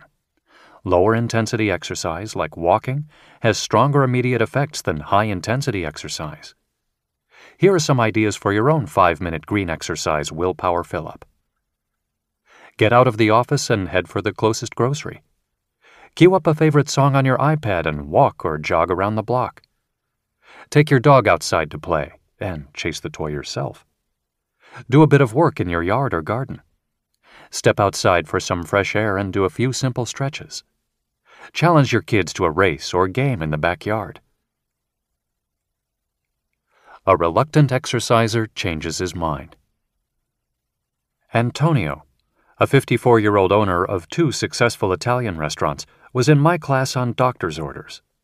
He had high blood pressure and cholesterol, and his waist size kept creeping up an inch every year. If he didn't change his lifestyle, his doctor warned him, he was going to collapse of a heart attack over a plate of veal parmesan. Antonio had reluctantly gotten a treadmill for his home office, but it wasn't seeing much use. Exercise seemed like a waste of time. It wasn't fun, and it wasn't productive, not to mention the irritation of someone else telling him what he needed to do. The idea that exercise could increase brain power and willpower intrigued Antonio, though. He was a competitive guy and did not want to slow down.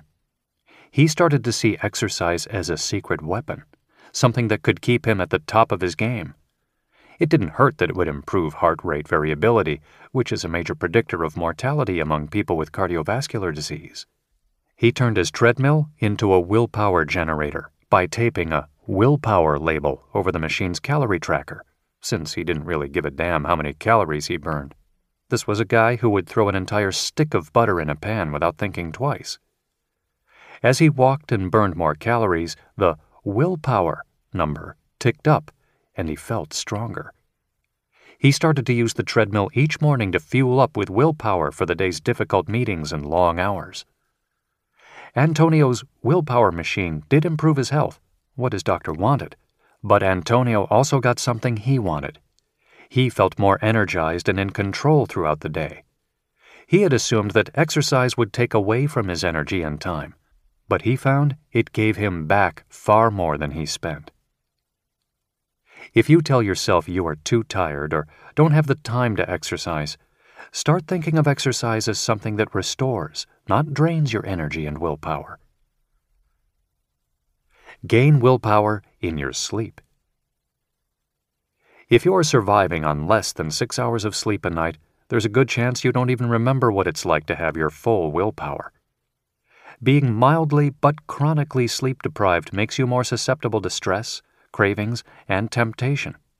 It also makes it more difficult to control your emotions, focus your attention, or find the energy to tackle the big I will power challenges. In my classes, there's always one group that immediately recognizes the truth of this statement: new parents. If you are chronically sleep-deprived, you may find yourself feeling regret at the end of the day, wondering why you gave in again to temptation or put off doing what you needed to do. It's easy to let this spiral into shame and guilt. It hardly ever occurs to us that we don't need to become better people, but to become better rested. Why does poor sleep sap willpower? For starters, sleep deprivation repairs how the body and brain use glucose, their main form of energy. When you're tired, your cells have trouble absorbing glucose from the bloodstream. This leaves them underfueled and you exhausted. With your body and brain desperate for energy, you'll start to crave sweets or caffeine. But even if you try to refuel with sugar or coffee, your body and brain won't get the energy they need because they won't be able to use it efficiently. This is bad news for self-control, one of the most energy-expensive tasks your brain can spend its limited fuel on. Your prefrontal cortex, that energy-hungry area of the brain, bears the brunt of this personal energy crisis. Sleep researchers even have a cute nickname for this state: mild prefrontal dysfunction. Shortchange your sleep, and you wake up with temporary Phineas Gage-like damage to your brain. Studies show that the effects of sleep deprivation on your brain are equivalent to being mildly intoxicated, a state that many of us can attest to does little for self-control. When your prefrontal cortex is impaired, it loses control over other regions of the brain. Ordinarily, it can quiet the alarm system of the brain to help you manage stress and cravings. But a single night of sleep deprivation creates a disconnect between these two regions of your brain.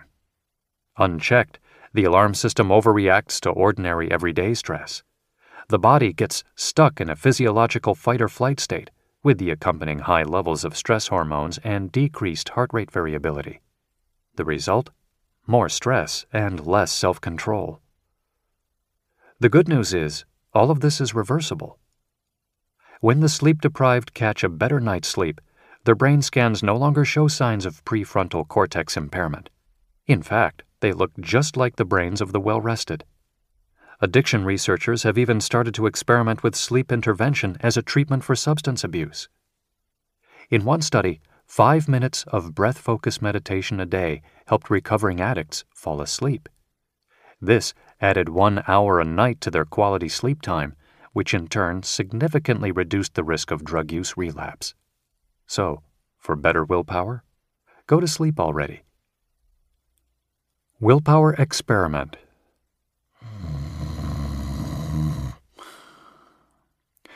If you've been running short on sleep, there are many ways to recharge your self-control. Even if you can't get 8 hours of uninterrupted sleep every night, small changes can make a big difference. Some studies show that a single good night's sleep restores brain function to an optimal level. So, if you've had a week of late to bed and early to rise, catching up on the weekend can help replenish your willpower. Other research suggests that getting enough sleep early in the week can build a reserve that counteracts sleep deprivation later in the week. And some studies suggest that it's the number of consecutive hours you spend awake that matters most. In a crunch, taking a short nap can restore focus and self-control even if you didn't get much sleep the night before. Try one of these strategies: catching up, stocking up, or napping to undo or prevent the effects of sleep deprivation. When sleep is the willpower challenge. One of my students, Lisa, was trying to break the habit of staying up late. At 29, she was single and lived alone, which meant there was no one setting a sleep schedule for her. She woke up each morning exhausted and dragged herself through her job as an office administrator. She relied on caffeinated diet soda to get through the day, and to her embarrassment, she sometimes nodded off in meetings. By 5 o'clock, she was wired and tired, a combination that left her cranky, distracted, and craving drive-through fast food. The first week of class, she announced that going to sleep earlier would be her willpower challenge for the class. The next week, she reported no success. Around dinner time, she would tell herself, "I will definitely go to sleep earlier tonight." But by 11 p.m., that resolve was nowhere to be found. I asked Lisa to describe the process of how she wasn't going to bed early. She told me about the 1,000,001 things that each seemed more critically urgent the later the night got. Browsing Facebook, cleaning the fridge, tackling the stack of junk mail, even watching infomercials. None of this stuff was actually urgent, but late at night, it felt strangely compelling. Lisa was hooked on doing one more thing before she went to sleep. The later it got, and the more tired Lisa got, the less she was able to resist the immediate gratification that each task promised. When we redefined getting more sleep as a won't power challenge, things turned around. Forcing herself to go to sleep wasn't the real problem. It was pulling herself away from the things keeping her up. Lisa set a rule of turning off her computer and TV and not starting any new projects after 11 p.m. This rule was exactly what she needed to feel how tired she really was and give herself permission to go to bed by midnight. With 7 hours of sleep each night, Lisa found that infomercials and other late-night temptations lost their appeal. Within a couple of weeks, she had the energy to tackle the next willpower challenge, cutting back on diet soda and drive-through dinners. If you know you could use more sleep but find yourself staying up late anyway, consider what you are saying yes to instead of sleep. This same willpower rule affects to any task you are avoiding or putting off. When you can't find the will, you might need to find the won't.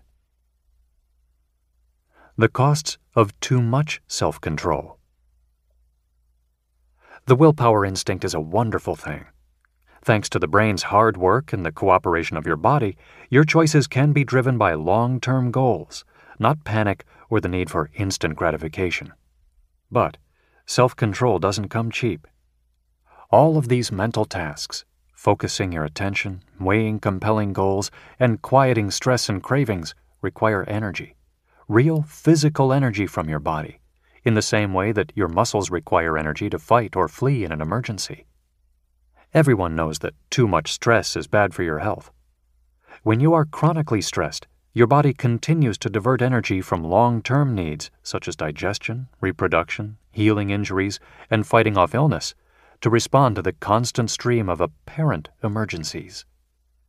This is how chronic stress can lead to cardiovascular disease, diabetes, chronic back pain, infertility, or getting every cold and flu that comes around. That you never actually have to fight or flee these ordinary stresses, good luck trying to outrun or mortally wound your credit card debt, is beside the point.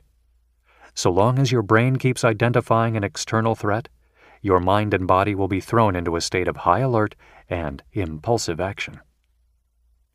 Because self-control also demands high levels of energy, some scientists speculate that chronic self-control, like chronic stress, can increase your chances of getting sick by diverting resources from the immune system. You heard it here first. Too much willpower can actually be bad for your health. You may be thinking, what about all that stuff in the first chapter about how important willpower is for health? Now you're telling me self-control is going to make me sick? Well, maybe. Just like some stress is necessary for a happy and productive life, some self-control is needed. But, just like living under chronic stress is unhealthy, trying to control every aspect of your thoughts, emotions, and behavior is a toxic strategy. It is too big a burden for your biology. Self-control, like the stress response, evolved as a nifty strategy for responding to specific challenges. But just as with stress, we run into trouble when self-control becomes chronic and unrelenting. We need time to recover from the exertion of self-control, and we sometimes need to spend our mental and physical resources elsewhere. To preserve both your health and your happiness, you need to give up the pursuit of willpower perfection. Even as you strengthen your self-control, you cannot control everything you think, feel, say, and do. You will have to choose your willpower battles wisely. Willpower experiment. Relax to restore your willpower reserve. One of the best ways to recover from stress and the daily self-control demands of your life is relaxation. Relaxing, even for just a few minutes, increases heart rate variability by activating the parasympathetic nervous system and quieting the sympathetic nervous system. It also shifts the body into a state of repair and healing, enhancing your immune function and lowering stress hormones. Studies show that taking time for relaxation every day can protect your health while also increasing your willpower reserve. For example, people who regularly practiced relaxation had a healthier physiological response to 2 stressful willpower challenges, a test of mental focus and a test of pain endurance, keeping one foot immersed in a pan of 39-degree Fahrenheit water. Listeners, please do not try this at home. Athletes who relax through deep breathing and physical rest recover more quickly from a grueling training session, reducing stress hormones and oxidative damage to their bodies. We're not talking about zoning out with the television or relaxing with a glass of wine and a huge meal. The kind of relaxation that boosts willpower is true physical and mental rest that triggers what Harvard Medical School cardiologist Herbert Benson calls the physiological relaxation response. Your heart rate and breathing slow down. Your blood pressure drops, and your muscles release held tension. Your brain takes a break from planning the future or analyzing the past. To trigger this relaxation response, lie down on your back and slightly elevate your legs with a pillow under the knees, or come into whatever is the most comfortable position for you to rest in. Close your eyes and take a few deep breaths, allowing your belly to rise and fall. If you feel any tension in your body, you can intentionally squeeze or contract that muscle, then let go of the effort. For example, if you notice tension in your hands and fingers, squeeze your hands into fists and then relax them into open hands.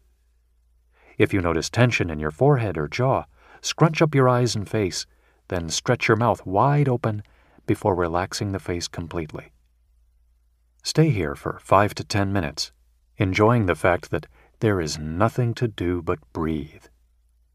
If you're worried about falling asleep, set an alarm. Make this a daily practice, especially when you're dealing with high levels of stress or willpower demands. Relaxation will help your body recover from the physiological effects of chronic stress or heroic self-control. One nation under stress. Many of us come to the topic of willpower with ideas about what it is: a personality trait, a virtue, something you either have or you don't, maybe a kind of brute force you muster up in difficult situations. But science is painting a very different picture of willpower. It's an evolved capacity and an instinct that everyone has, a careful calibration of what's happening in your brain and body. But we've also seen that if you are stressed or depressed, your brain and body may not cooperate. Willpower can be disrupted by sleep deprivation, poor diet, a sedentary lifestyle, and a host of other factors that sap your energy or keep your brain and body stuck in a chronic stress response. To every doctor, diet guru, or nagging spouse convinced that willpower is just a matter of making up your mind, this research should be a reality check. Yes, your mind is important, but your body also needs to get on board. Science also points to a critical insight. Stress is the enemy of willpower. So often we believe that stress is the only way to get things done, and we even look for ways to increase stress, such as waiting until the last minute or criticizing ourselves for being lazy or out of control to motivate ourselves. Or we use stress to try to motivate others, turning up the heat at work or coming down hard at home. This may seem to work in the short term, but in the long term, nothing drains willpower faster than stress. The biology of stress and the biology of self-control are simply incompatible. Both the fight or flight and the pause and plan responses are about energy management, but they redirect your energy and attention in very different ways. The fight or flight response floods the body with energy to act instinctively and steals it from the areas of the brain needed for wise decision-making. The pause and plan response sends that energy to the brain, and not just anywhere in the brain, but specifically to the self-control center, the prefrontal cortex. Stress encourages you to focus on immediate, short-term goals and outcomes, but self-control requires keeping the big picture in mind. Learning how to better manage your stress is one of the most important things you can do to improve your willpower. In recent years, a number of high-profile pundits have claimed that Americans have lost their collective willpower. If this is true, it may have little to do with the loss of core American values, as the pundits have claimed, and more to do with the increased levels of stress and fear in today's society. A 2010 national survey by the American Psychological Association found that 75% of people in the United States experience high levels of stress. It's not surprising, given the events of the last decade, from terrorist attacks and flu epidemics to environmental disasters, natural disasters, unemployment, and near economic collapse. These national stresses take a toll on our physiology and self-control. Researchers at Yale University School of Medicine found that during the week after September 11, 2001, patients' heart rate variability decreased significantly. We were a nation overwhelmed, and it's not surprising that Rates of drinking, smoking, and drug use increased for months following the attacks of 9/11. The same pattern emerged during the height of the economic crisis of 2008 and 2009. Americans reported indulging in unhealthy foods more often to cope with the stress, and smokers reported smoking more cigarettes and giving up attempts to quit. We're also an increasingly sleep-deprived nation. According to a 2008 study by the National Sleep Foundation, American adults now get 2 hours less sleep per night than the average in 1960. Our nation's sleeping habits may be creating an epidemic of poor self-control and focus. Some experts believe that the decrease in average sleep time is also one of the reasons obesity rates have soared over the same time period. Obesity rates are much higher among those who sleep for less than 6 hours a night, in part because sleep deprivation interferes with how the brain and body use energy. Researchers have also found that too little sleep creates impulse control and attention problems that mimic attention deficit hyperactivity disorder, ADHD. It may be that children's sleep habits, which typically mirror their parents, despite their even greater need for sleep, are contributing to the dramatic rise in the diagnosis of this disorder. If we are serious about tackling the biggest challenges that face us, we need to take more seriously the tasks of managing stress and taking better care of ourselves. Tired, stressed-out people start from a tremendous disadvantage, and we are a tired, stressed-out nation. Our bad habits, from overeating to undersleeping, don't just reflect a lack of self-control. By draining our energy and creating more stress, they are stealing our self-control. Under the microscope, stress and self-control. This week, test the theory that stress, whether physical or psychological, is the enemy of self-control. How does being worried or overworked affect your choices? Does being hungry or tired drain your willpower? What about physical pain and illness? Or emotions? Hello, listener. Thank you for listening to our content. Remember to follow us here on the platform. We prepared a graphic of the book with the author's key points and main ideas. Click that book graphic link in description now and have access to an illustrated material with simple and easy steps so you know everything about the book in minutes. Like anger, loneliness, and sadness. Notice when stress strikes throughout the day or week. Then, watch what happens to your self-control. Do you experience cravings?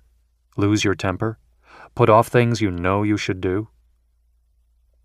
The last word. When our willpower challenges overwhelm us, it's tempting to assign the blame to who we are, weak, lazy, willpowerless wimps.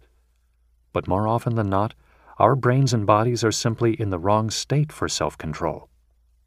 When we're in a state of chronic stress, it's our most impulsive selves who face our willpower challenges.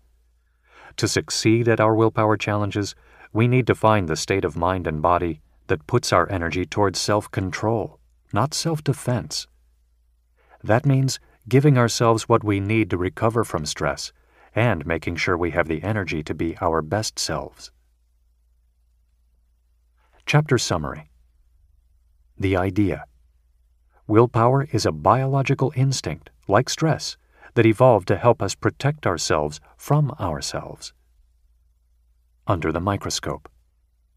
What is the threat?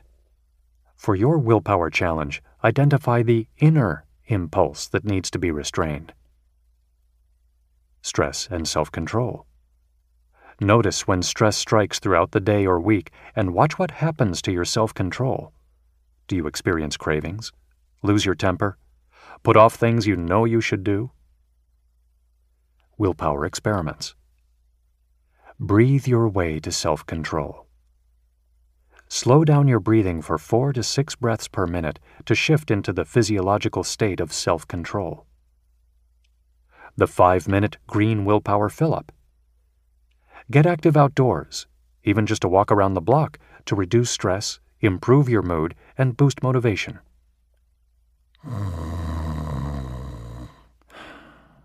Undo the effects of sleep deprivation with a nap or one good night's sleep. Relax to restore your willpower reserve. Lie down, breathe deeply, and let the physiological relaxation response help you recover from the demands of self-control and daily stress. Chapter 3. Too Tired to Resist. Why Self-Control is Like a Muscle. It's a familiar sight on college campuses across the country. Haggard-looking students slump over library desks and laptops. Zombie-like, they lurch across campuses in search of caffeine and sugar. The gyms are empty, beds unslept in. At Stanford, it's called Dead Week, the 7-day final examination period at the end of every quarter. Students cram their heads with facts and formulas, pull all-nighters, and push themselves to study hard enough to make up for 10 weeks of dorm parties and frisbee golf. However, studies show that these heroic efforts come at a cost, beyond the nightly pizza deliveries and pricey espresso drinks. During final exam periods, many students seem to lose the capacity to control anything other than their study habits. They smoke more cigarettes and ditch the salad bar for the French fry line. They're prone to emotional outbursts and bike accidents. They skip showering and shaving and rarely make the effort to change clothes. Dear God, they even stop flossing. Welcome to one of the most robust, if troubling, findings from the science of self-control. People who use their willpower seem to run out of it. Smokers who go without a cigarette for 24 hours are more likely to binge on ice cream. Drinkers who resist their favorite cocktail become physically weaker on a test of endurance. Perhaps most disturbingly, people who are on a diet are more likely to cheat on their spouse. It's as if there's only so much willpower to go around. Once exhausted, you are left defenseless against temptation, or at least disadvantaged. This finding has important implications for your willpower challenges. Modern life is full of self-control demands that can drain your willpower. Researchers have found that self-control is highest in the morning and steadily deteriorates over the course of the day.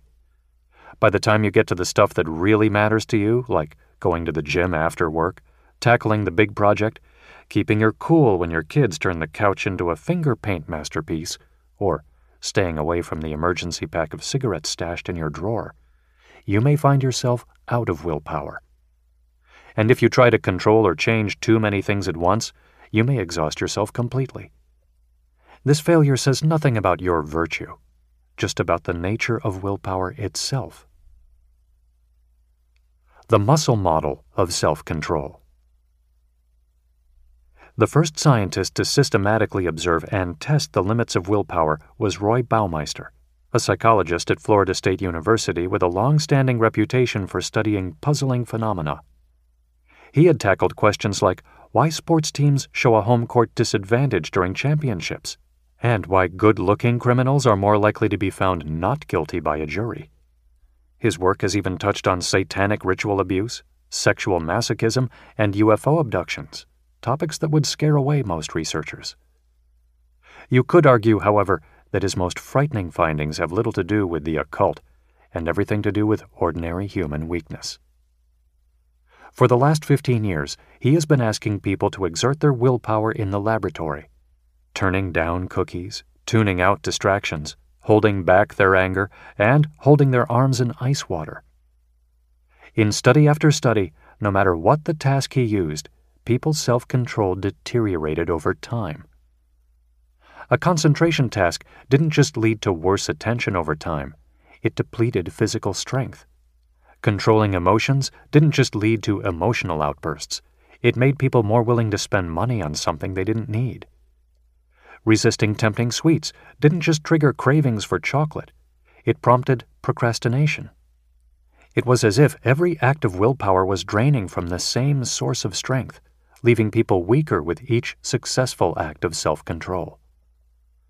These observations led Baumeister to an intriguing hypothesis, that self-control is like a muscle. When used, it gets tired. If you don't rest the muscle, you can run out of strength entirely, like an athlete who pushes himself to exhaustion.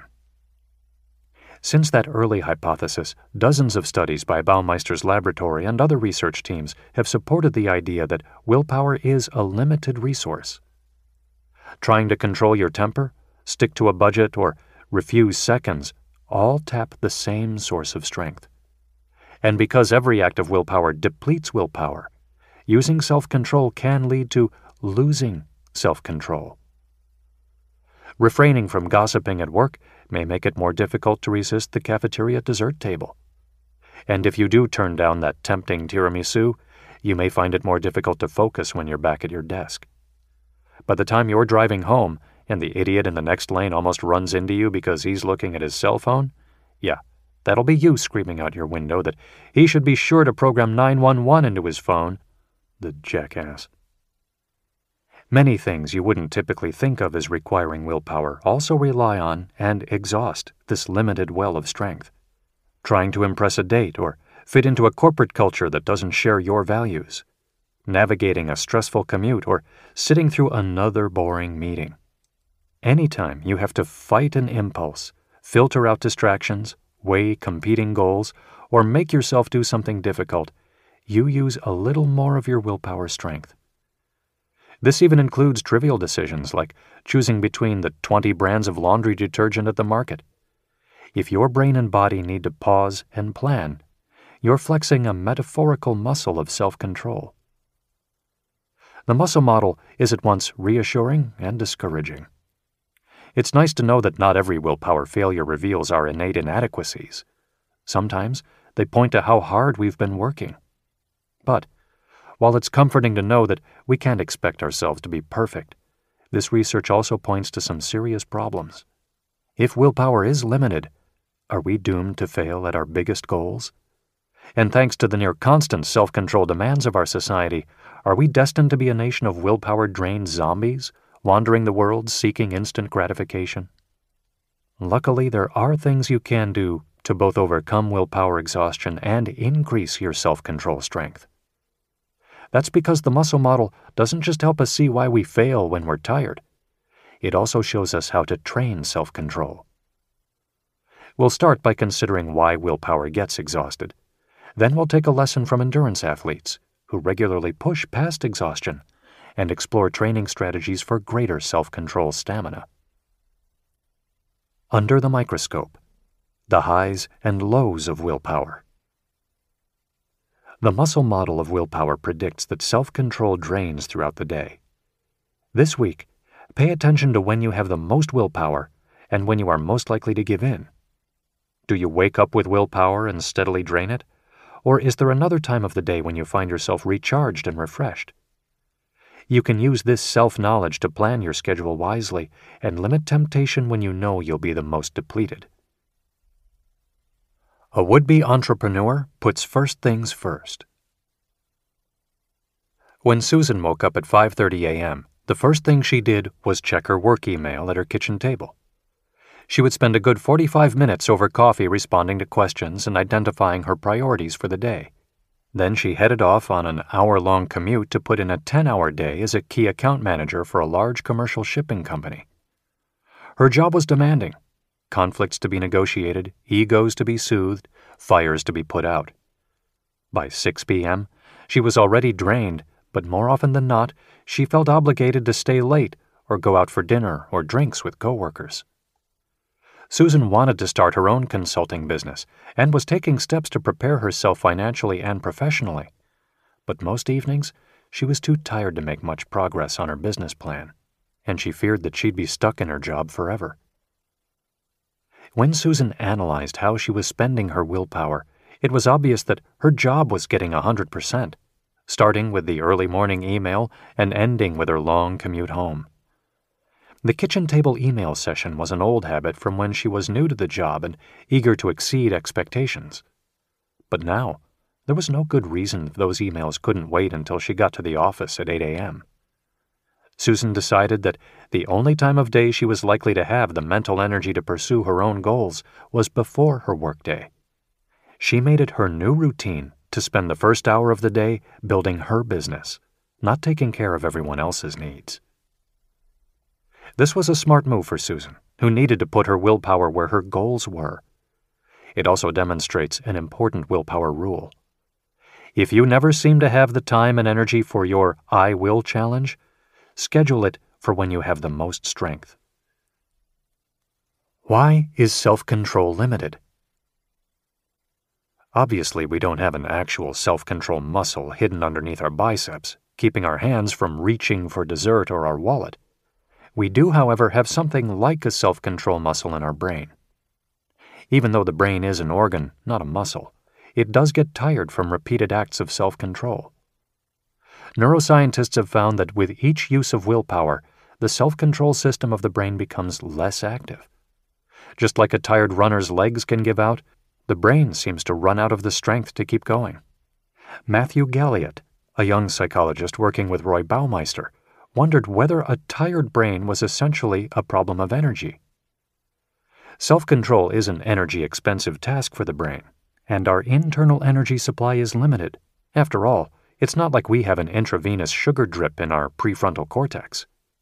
Galliot asked himself, could willpower exhaustion simply be the result of the brain running out of energy? To find out, he decided to test whether giving people energy in the form of sugar could restore exhausted willpower.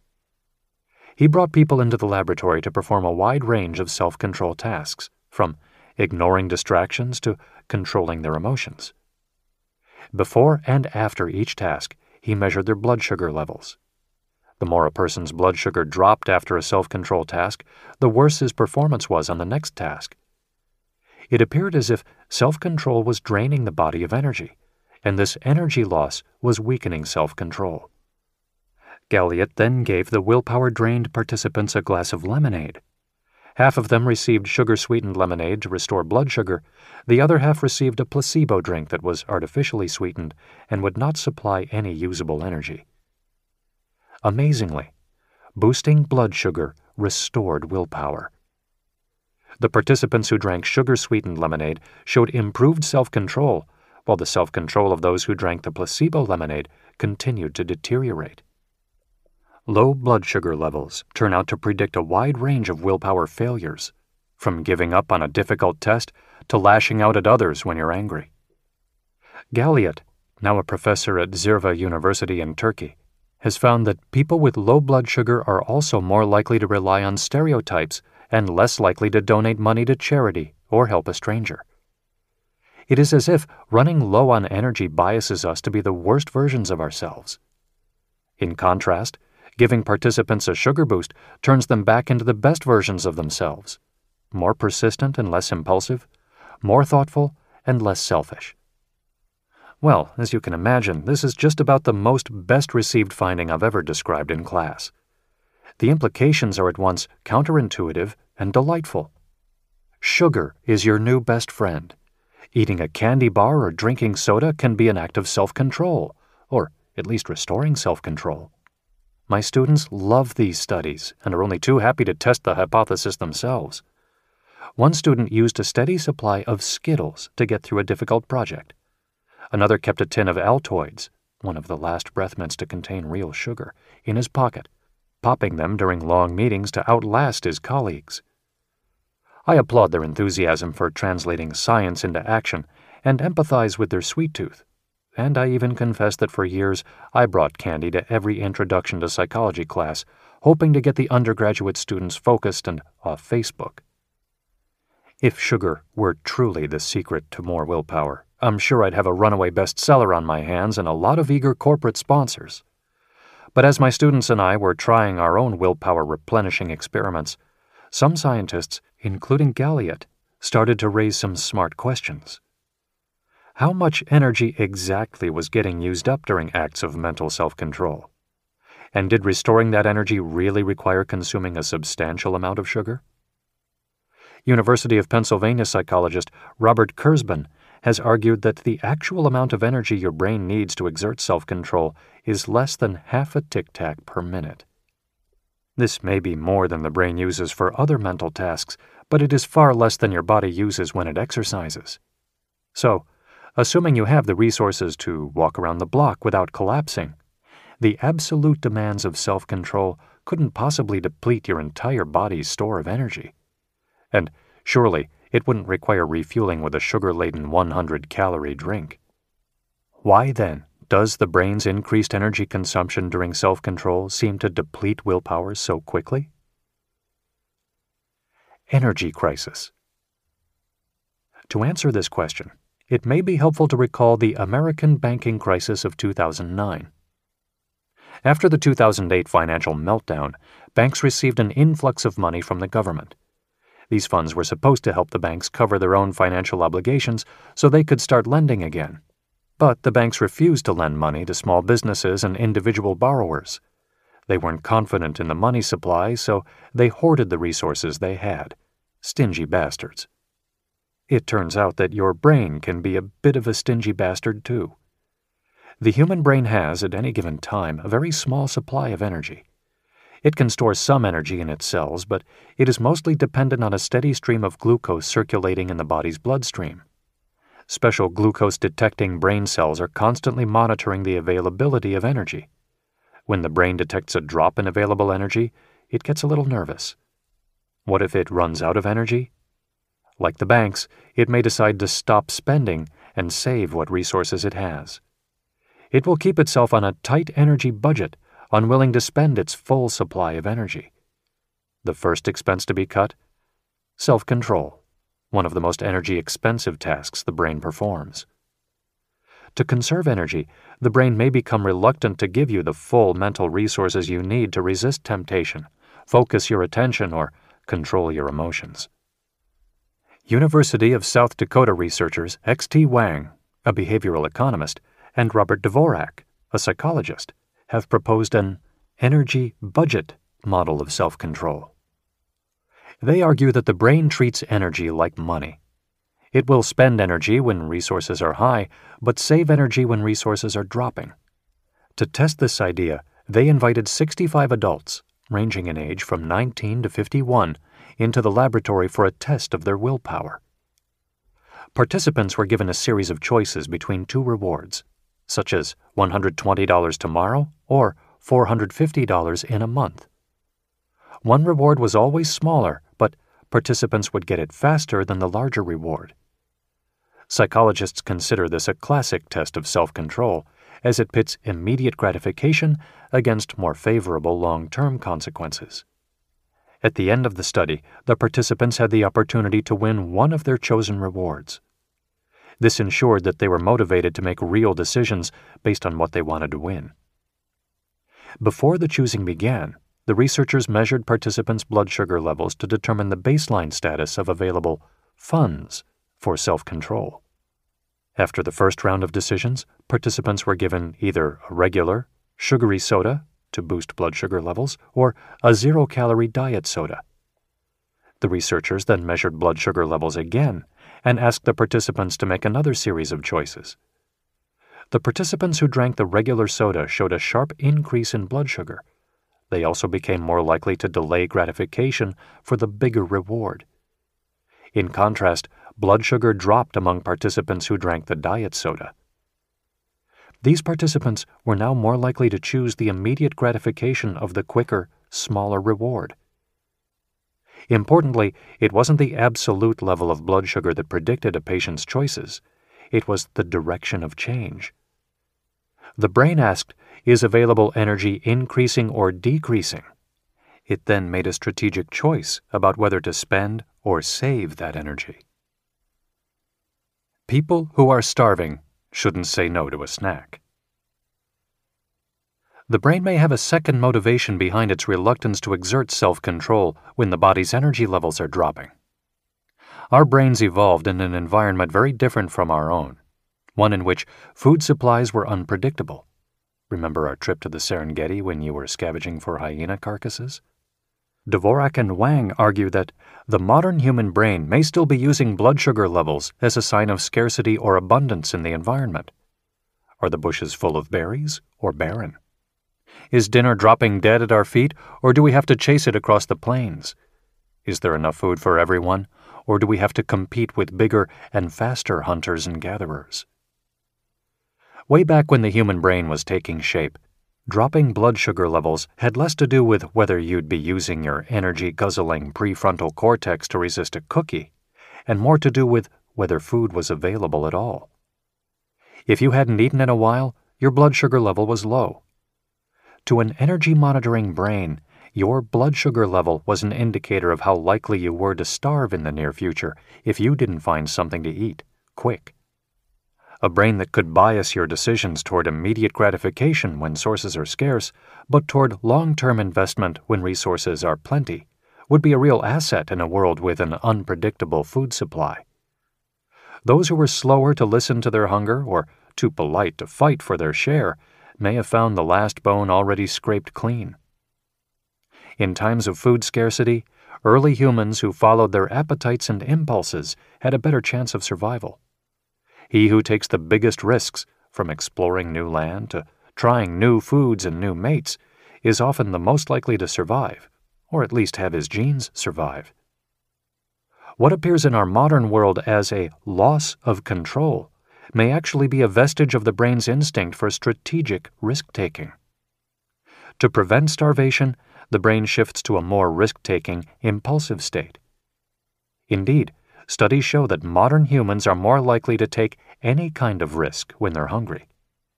For example, people make riskier investments when they're hungry and are more willing to diversify their mating strategies, evolutionary psychology speak for cheating on their partner, after a fast. Unfortunately, in modern Western society, this instinct no longer pays off.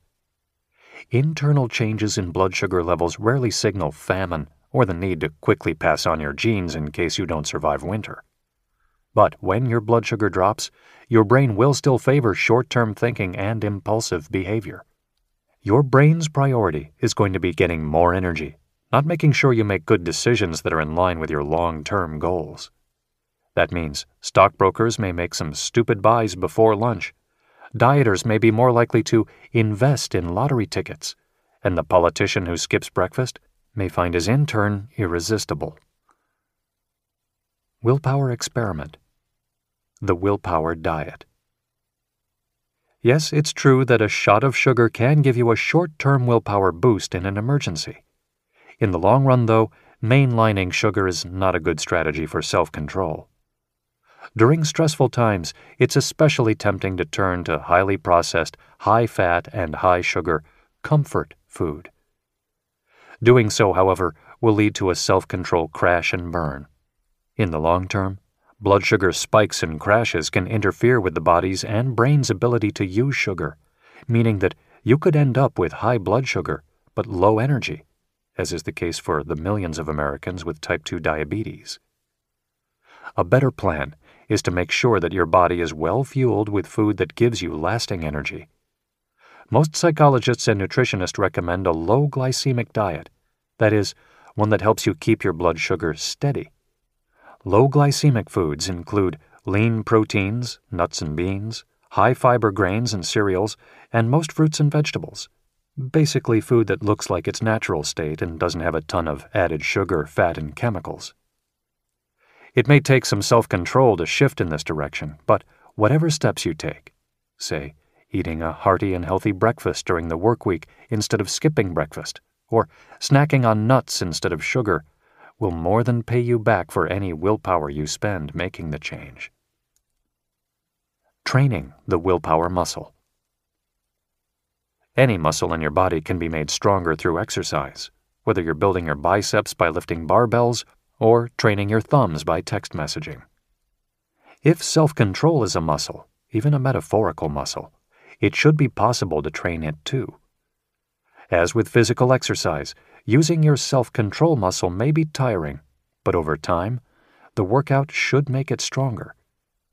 Researchers have put this idea to the test with willpower training regimes. We're not talking military boot camp or master cleanses here. These interventions take a simpler approach. Challenge the self-control muscle by asking people to control one small thing that they aren't used to controlling. For example, one willpower training program asked participants to create and meet self-imposed deadlines. You can do this for any task you've been putting off, such as cleaning your closet. The deadlines might be: Week 1, open the door and stare at the mess. Week 2, tackle anything that's on a hanger. Week 3, Throw out anything that predates the Reagan administration. Week 4, find out if Goodwill accepts skeletons. Week 5, well, you get the picture. When the Willpower trainees set this kind of schedule for themselves for 2 months, not only did closets get cleaned and projects completed, but they also improved their diets, exercised more, and cut back on cigarettes, alcohol, and caffeine. It was as if they had strengthened their self-control muscle.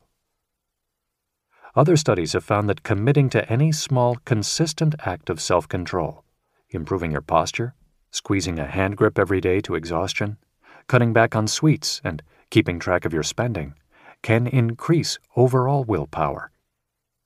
And while these small self-control exercises may seem inconsequential, they appear to improve the willpower challenges we care about most, including focusing at work, taking good care of our health, resisting temptation, and feeling more in control of our emotions. One study, led by a team of psychologists at Northwestern University, even tested whether 2 weeks of willpower training could reduce violence against a romantic partner. They randomly assigned 40 adults, ages 18 to 45, all in romantic relationships, to one of 3 training camps. One was asked to use their non-dominant hand for eating, brushing their teeth, and opening doors. The second group was told to avoid swearing and to say yes instead of yeah. The third group received no special instructions. After 2 weeks, participants in both self-control groups were less likely to respond to typical triggering events, like jealousy or feeling disrespected by their partner, with physical violence. The third group, in contrast, showed no change. Even if you don't personally struggle with physical violence, we all know what it's like to lose our cool and do something out of anger that we later regret. The important muscle action being trained in all these studies isn't the specific willpower challenge of meeting deadlines, using your left hand to open doors, or keeping the F word to yourself. It's the habit of noticing what you are about to do and choosing to do the more difficult thing instead of the easiest. Through each of these willpower exercises, the brain gets used to pausing before acting. The triviality of the assignments may even help the process. The tasks are challenging, but they're not overwhelming. And while the self-restraints require careful attention, they're unlikely to trigger strong feelings of deprivation. What do you mean I'm not allowed to say yeah? That's the only thing that gets me through the day. The relative unimportance of the willpower challenges allowed participants to exercise the muscle of self-control without the internal angst that derails so many of our attempts to change. Willpower experiment. A willpower workout. If you want to put yourself through your own willpower training regime, test the muscle model of self-control with one of the following willpower workouts. Strengthen I won't power. Commit to not swearing or refraining from any habit of speech, not crossing your legs when you sit, or using your non-dominant hand for a daily task like eating or opening doors. Strengthen I will power. Commit to doing something every day, not something you already do, just for the practice of building a habit and not making excuses. It could be calling your mother, meditating for 5 minutes, or finding one thing in your house that needs to be thrown out or recycled. Strengthen self-monitoring. Formally keep track of something you don't usually pay close attention to. This could be your spending, what you eat, or how much time you spend online or watching TV. You don't need fancy technology. Pencil and paper will do. But if you need some inspiration, the Quantified Self Movement, www.quantifiedself.com, has turned self-tracking into an art and science. For any of these willpower training exercises, you could choose something related to your main willpower challenge. For example, if your goal is to save money, you might keep track of what you spend. If your goal is to exercise more often, you might decide to do 10 sit-ups or push-ups before your morning shower. But even if you don't match this experiment to your biggest goals, the muscle model of self-control suggests that exercising your willpower each day, even in silly or simple ways, will build strength for all your willpower challenges. A candy addict conquers his sweet tooth. Jim, a 38-year-old freelance graphic designer, had what he called a lifelong addiction to sweets. He never met a jelly bean he didn't like. He was intrigued by a study I mentioned in class that found that leaving candy out in a visible place can increase people's general self-control, if they routinely resist the temptation. Jim worked from home and often moved between his office and other rooms in his house. He decided to put a glass jar of jelly beans in the hallway that he would have to pass every time he left or returned to his office. He didn't ban all sweets, but he did institute a no candy from the candy jar rule to challenge his self-control muscle. The first day, the instinct to pop a few jelly beans in his mouth was automatic and difficult to stop. But over the week, saying no got easier. Seeing the candy reminded Jim of his goal to exercise his won't power. Surprised by his success, he started stepping away from his desk more often just to get some extra exercise in. Though Jim had initially worried that the visible temptation would exhaust his willpower, he found the process energizing. When he returned to his office after resisting the candy jar, he felt motivated. Jim was astonished that something he thought was completely out of his control could change so quickly when he set a small challenge for himself and committed to it. When you're trying to make a big change or transform an old habit, look for a small way to practice self-control that strengthens your willpower but doesn't overwhelm it completely. How real are the limits of self-control? Whether you look at the science or your own life for evidence, it's clear that we humans have a tendency to run out of willpower. But one thing that isn't clear is whether we run out of power or whether we just run out of will. Is it really impossible for a smoker to stick to a budget when she's trying to give up cigarettes? Is the dieter depriving himself of his favorite foods really too weak to resist an illicit affair?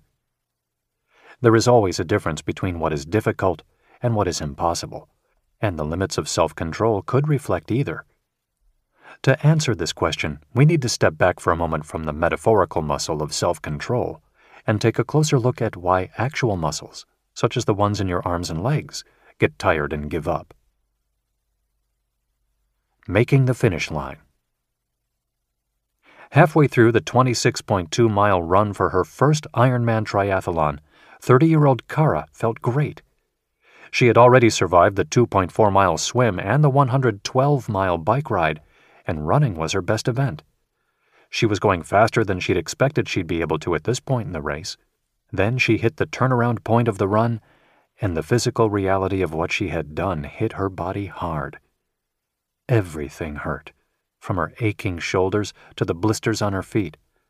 Her legs felt heavy and hollow, as if they didn't have the strength to go on. It was as if a switch in her body had been flipped, telling her, "You're done." Her optimism deflated, and she began to think to herself, "This is not going to end as well as it began." But despite the feeling of exhaustion that made it seem as though her feet and legs would not cooperate, they did. Whenever she thought, "I can't do this," she said to herself, "You are doing this," and just kept putting one foot in front of the other, all the way to the finish line. Kara's ability to finish the triathlon is a perfect example of how deceptive fatigue can be. Exercise psychologists used to believe that when our bodies give up, it is because they literally cannot keep working. Fatigue was muscle failure, pure and simple. The muscles run out of energy stores. They can't take in enough oxygen to metabolize the energy they have. The pH level of the bloodstream becomes too acidic or too alkaline. All these explanations made sense in theory, but no one could ever prove that this was what was causing exercisers to slow down and give up. Timothy Noakes, a professor of exercise and sports science at the University of Cape Town, had a different idea. Noakes is known in the athletic world for challenging deeply held beliefs. For example, he helped show that drinking too many fluids during endurance competitions could kill an athlete by diluting the essential salts in the body. Noakes is an ultramarathon competitor himself, and he became interested in a little-known theory put forth in 1924 by Nobel Prize-winning physiologist Archibald Hill.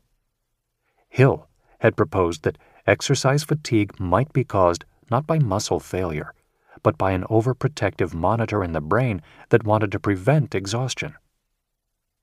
When the body was working hard and putting heavy demands on the heart, this monitor, Hill called it the governor, would step in and slow things down. Hill didn't guess at how the brain produced the feeling of fatigue that led athletes to give up, but Noakes was intrigued by the implication. Physical exhaustion was a trick played on the body by the mind. If this was true, it meant that the physical limits of an athlete were far beyond what the first message from the body to give up suggested. Noakes, with several colleagues, began to review evidence of what happens to endurance athletes under extreme conditions. They found no evidence for physiological failure happening within the muscles. Instead, it appeared that the brain was telling the muscles to stop. The brain, sensing an increased heart rate and rapidly depleting energy supply, literally puts the brakes on the body. At the same time, the brain creates an overwhelming feeling of fatigue that has little to do with the muscle's capacity to keep working.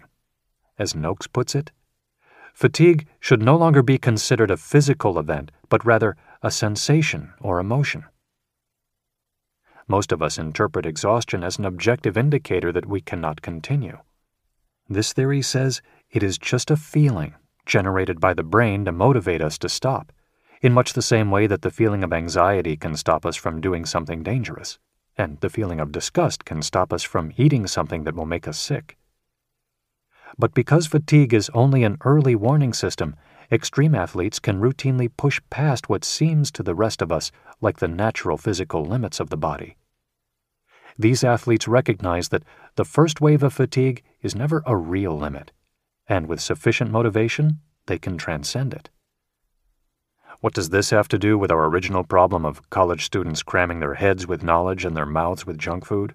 Or with dieters cheating on their spouses and office workers losing their focus? Some scientists now believe that the limits of self-control are just like the physical limits of the body. We often feel depleted of willpower before we actually are. In part, we can thank a brain motivated to conserve energy.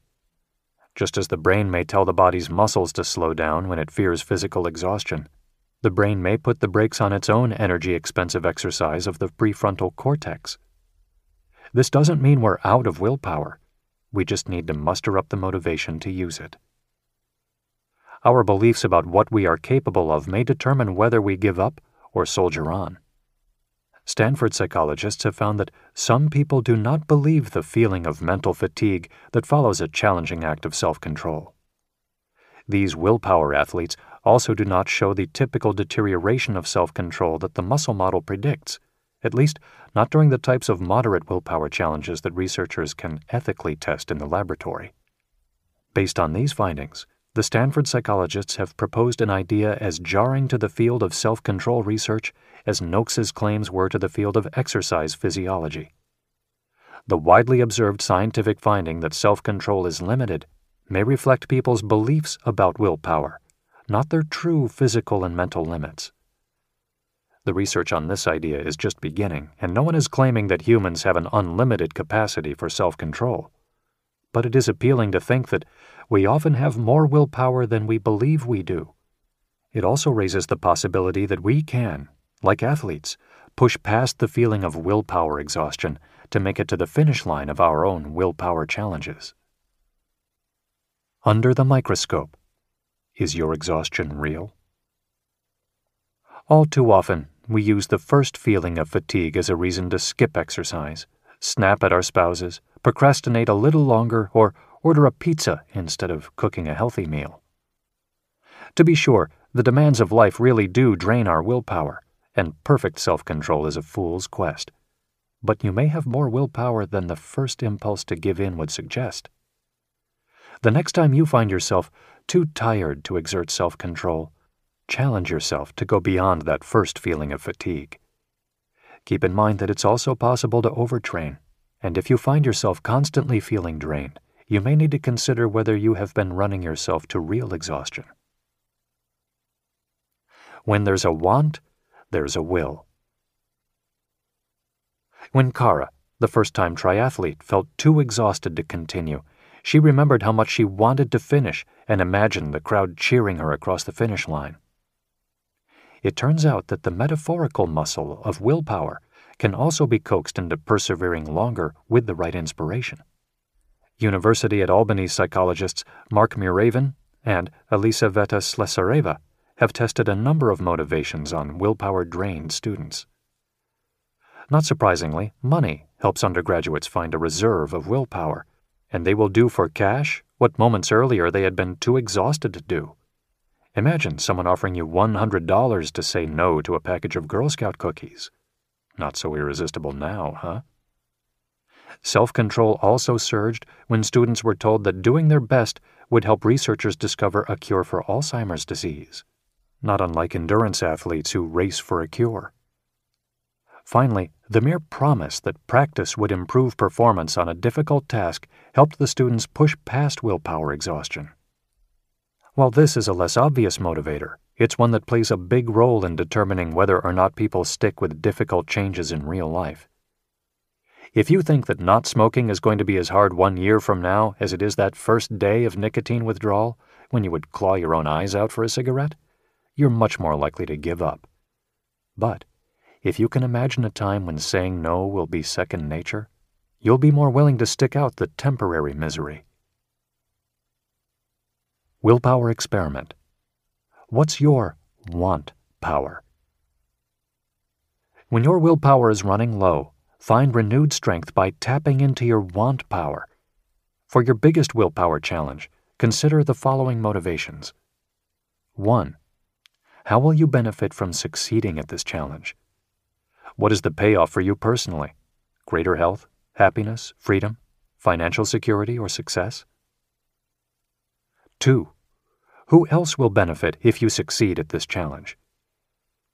Surely there are others who depend on you and are affected by your choices. How does your behavior influence your family, friends, co-workers, employees or employer, and community? How would your success help them? 3. Imagine that this challenge will get easier for you over time if you are willing to do what is difficult now. Can you imagine what your life will be like and how you will feel about yourself as you make progress on this challenge? Is some discomfort now worth it if you know it is only a temporary part of your progress? As you face your challenges this week, ask yourself which motivation holds the most power for you in that moment. Are you willing to do something difficult for others when you might not for yourself? Is the dream of a better future, or the fear of a terrible fate, the only thing that keeps you going? When you find your biggest want power, the thing that gives you strength when you feel weak, bring it to mind whenever you find yourself most tempted to give in or give up. A frustrated mom finds her want power. Erin was a stay-at-home mom of twin boys going through the terrible twos. She was exhausted by the demands of parenting and frazzled by the boys' discovery of the word no. She frequently found herself pushed to her breaking point, losing her cool with the twins over minor but endless battles. Her willpower challenge for the class was learning how to stay calm when she was ready to erupt. When Erin thought about her biggest motivation for controlling her temper, the obvious answer seemed to be a better parent. In the moment of frustration, however, this motivation wasn't working. She would remember that she wanted to be a better parent, but this made her even more frustrated. Erin realized that an even bigger motivation was the desire to enjoy being a parent, which is not exactly the same thing as being a better parent. Erin was yelling out of frustration, not just for what the boys were doing, but also for the many ways she felt she wasn't living up to her ideal of the perfect mom. Half the time she was angry at herself, but she was taking it out on her sons.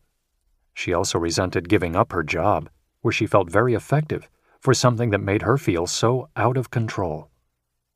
Reminding herself that she wasn't a perfect mom did nothing to give her more self-control.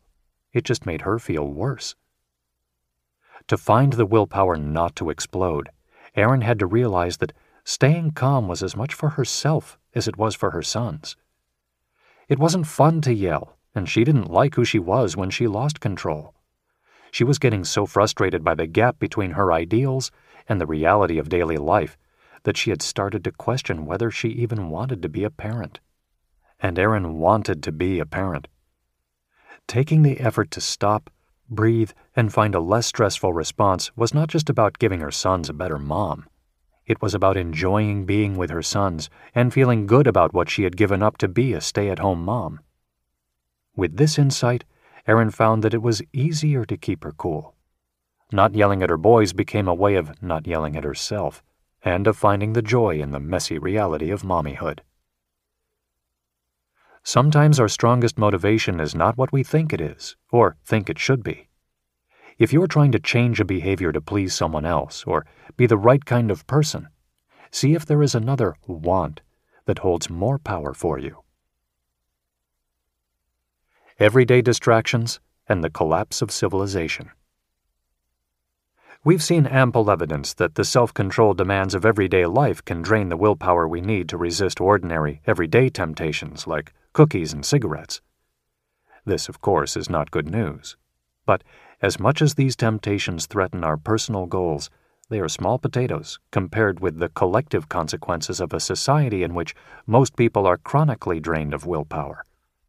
One of the most troubling studies of willpower fatigue raised the stakes by using a public goods measure of self-control called the forest game. In this economic simulation, players became owners of a timber company for a game period of 25 years. They were given 500 acres the first year and were told that the forest would grow at a rate of 10% each year. In any given year, each owner could cut down up to 100 acres. For every acre a player cut down, they would be paid 6 cents. Don't worry about the exact math, but under these terms, it makes the most economic, not to mention environmental sense, to allow the forest to grow rather than to cut it down and sell it off quickly. However, this strategy requires patience and the willingness to cooperate with other players, so no one tries to chop down the whole forest to make a quick buck. Before the game, some groups of players completed a self-control task that required blocking out mental distractions, a classic willpower depletion setup. They came to the game a bit willpower exhausted. In the game, these players went on to decimate their forests for short-term financial gain. By the 10th year in the simulation, they were down from 500 to 62 acres. By year 15, the forest was completely destroyed, and the simulation had to be ended early. The players had not cooperated with each other. They had defaulted to a take-what-you-can-get before the others sell it strategy. In contrast, players who had not performed the distraction task still had a forest when the simulation ended at 25 years, and they had made more money while saving a few trees. Cooperation, economic success, environmental stewardship. I don't know about you, but I know which players I'd put in charge of my forest, business, or country. The forest game is just a simulation, but one cannot help being reminded of the eerily similar demise of the Easter Island forest. For centuries, the lush, densely forested island in the Pacific Ocean supported a thriving civilization. But as the population grew, the island's inhabitants started cutting down trees for more land and wood. By the year 800 CE, they were cutting down trees faster than the forest could regenerate. By the 1500s, the forest was wiped out, along with many species the inhabitants depended on for food. Starvation and cannibalism became widespread. By the late 1800s, 97% of the population had died or left the barren island. Since then, many people have wondered, what were the residents of Easter Island thinking as they destroyed their forests and society? Couldn't they see the long-term consequences of what they were doing? We can't imagine ourselves making such obviously short-sighted decisions, but we shouldn't be so sure. Humans have a natural tendency to focus on immediate gains, and changing course to prevent future disaster takes enormous self-discipline from all members of a society. It's not just a matter of caring. Change requires doing. In the forest game study, all the players expressed the same values of cooperation and the desire to protect the long-term good. The willpower-depleted players just didn't act on those values. The psychologists who ran this study suggest that people who are willpower depleted cannot be counted on to make good decisions for society. This is a troubling claim, given what we know about how easy it is to exhaust willpower and how many minor decisions in our daily lives demand self-control. We are not going to solve national or global crises like economic growth, health care, human rights, and climate change if we are exhausted by grocery shopping and dealing with difficult coworkers. As individuals, we can take steps to strengthen our personal self-control, and this will make no small difference in our personal lives. Knowing how to strengthen the limited self-control of a nation is a trickier thing. Rather than hope that we as a nation develop more willpower in order to meet our biggest challenges, our best bet might be to take self-control out of the equation whenever possible, or at least reduce the self-control demands of doing the right thing.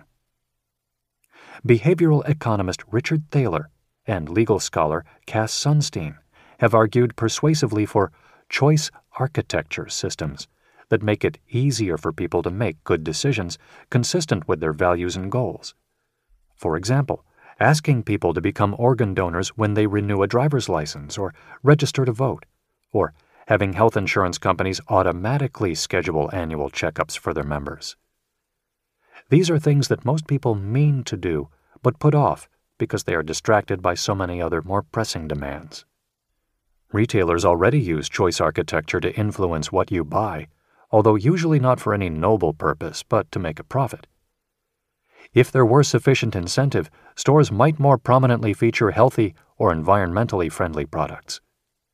Instead of lining the checkout area with indulgent impulse purchases like candy and gossip magazines, stores could use that real estate to make it easier for people to pick up dental floss, condoms, or fresh fruit. This kind of simple product placement has been shown to dramatically increase healthy purchases. Choice architecture designed to manipulate people's decisions is a controversial proposition. Some see it as restricting individual freedom or ignoring personal responsibility. And yet, people who are free to choose anything most often choose against their long-term interests. Research on the limits of self-control suggests that this is not because we are innately irrational or because we are making deliberate decisions to enjoy today and screw tomorrow. Instead, we may simply be too tired to act against our worst impulses. If we want to strengthen self-control, we may need to think about how we can best support the most exhausted version of ourselves, and not count on an ideal version of ourselves to show up and save the day. The last word. The limits of self-control present a paradox. We cannot control everything, and yet the only way to increase our self-control is to stretch our limits. Like a muscle, our willpower follows the rule of use it or lose it. If we try to save our energy by becoming willpower couch potatoes, we will lose the strength we have. But if we try to run a willpower marathon every day, we set ourselves up for total collapse. Our challenge is to train like an intelligent athlete, pushing our limits but also pacing ourselves. And while we can find strength in our motivation when we feel weak, we can also look for ways to help our tired. Hello, listener. Thank you for listening to our content. Remember to follow us here on the platform. We prepared a graphic of the book with the author's key points and main ideas. Click that book graphic link in description now and have access to an illustrated material with simple and easy steps so you know everything about the book in minutes.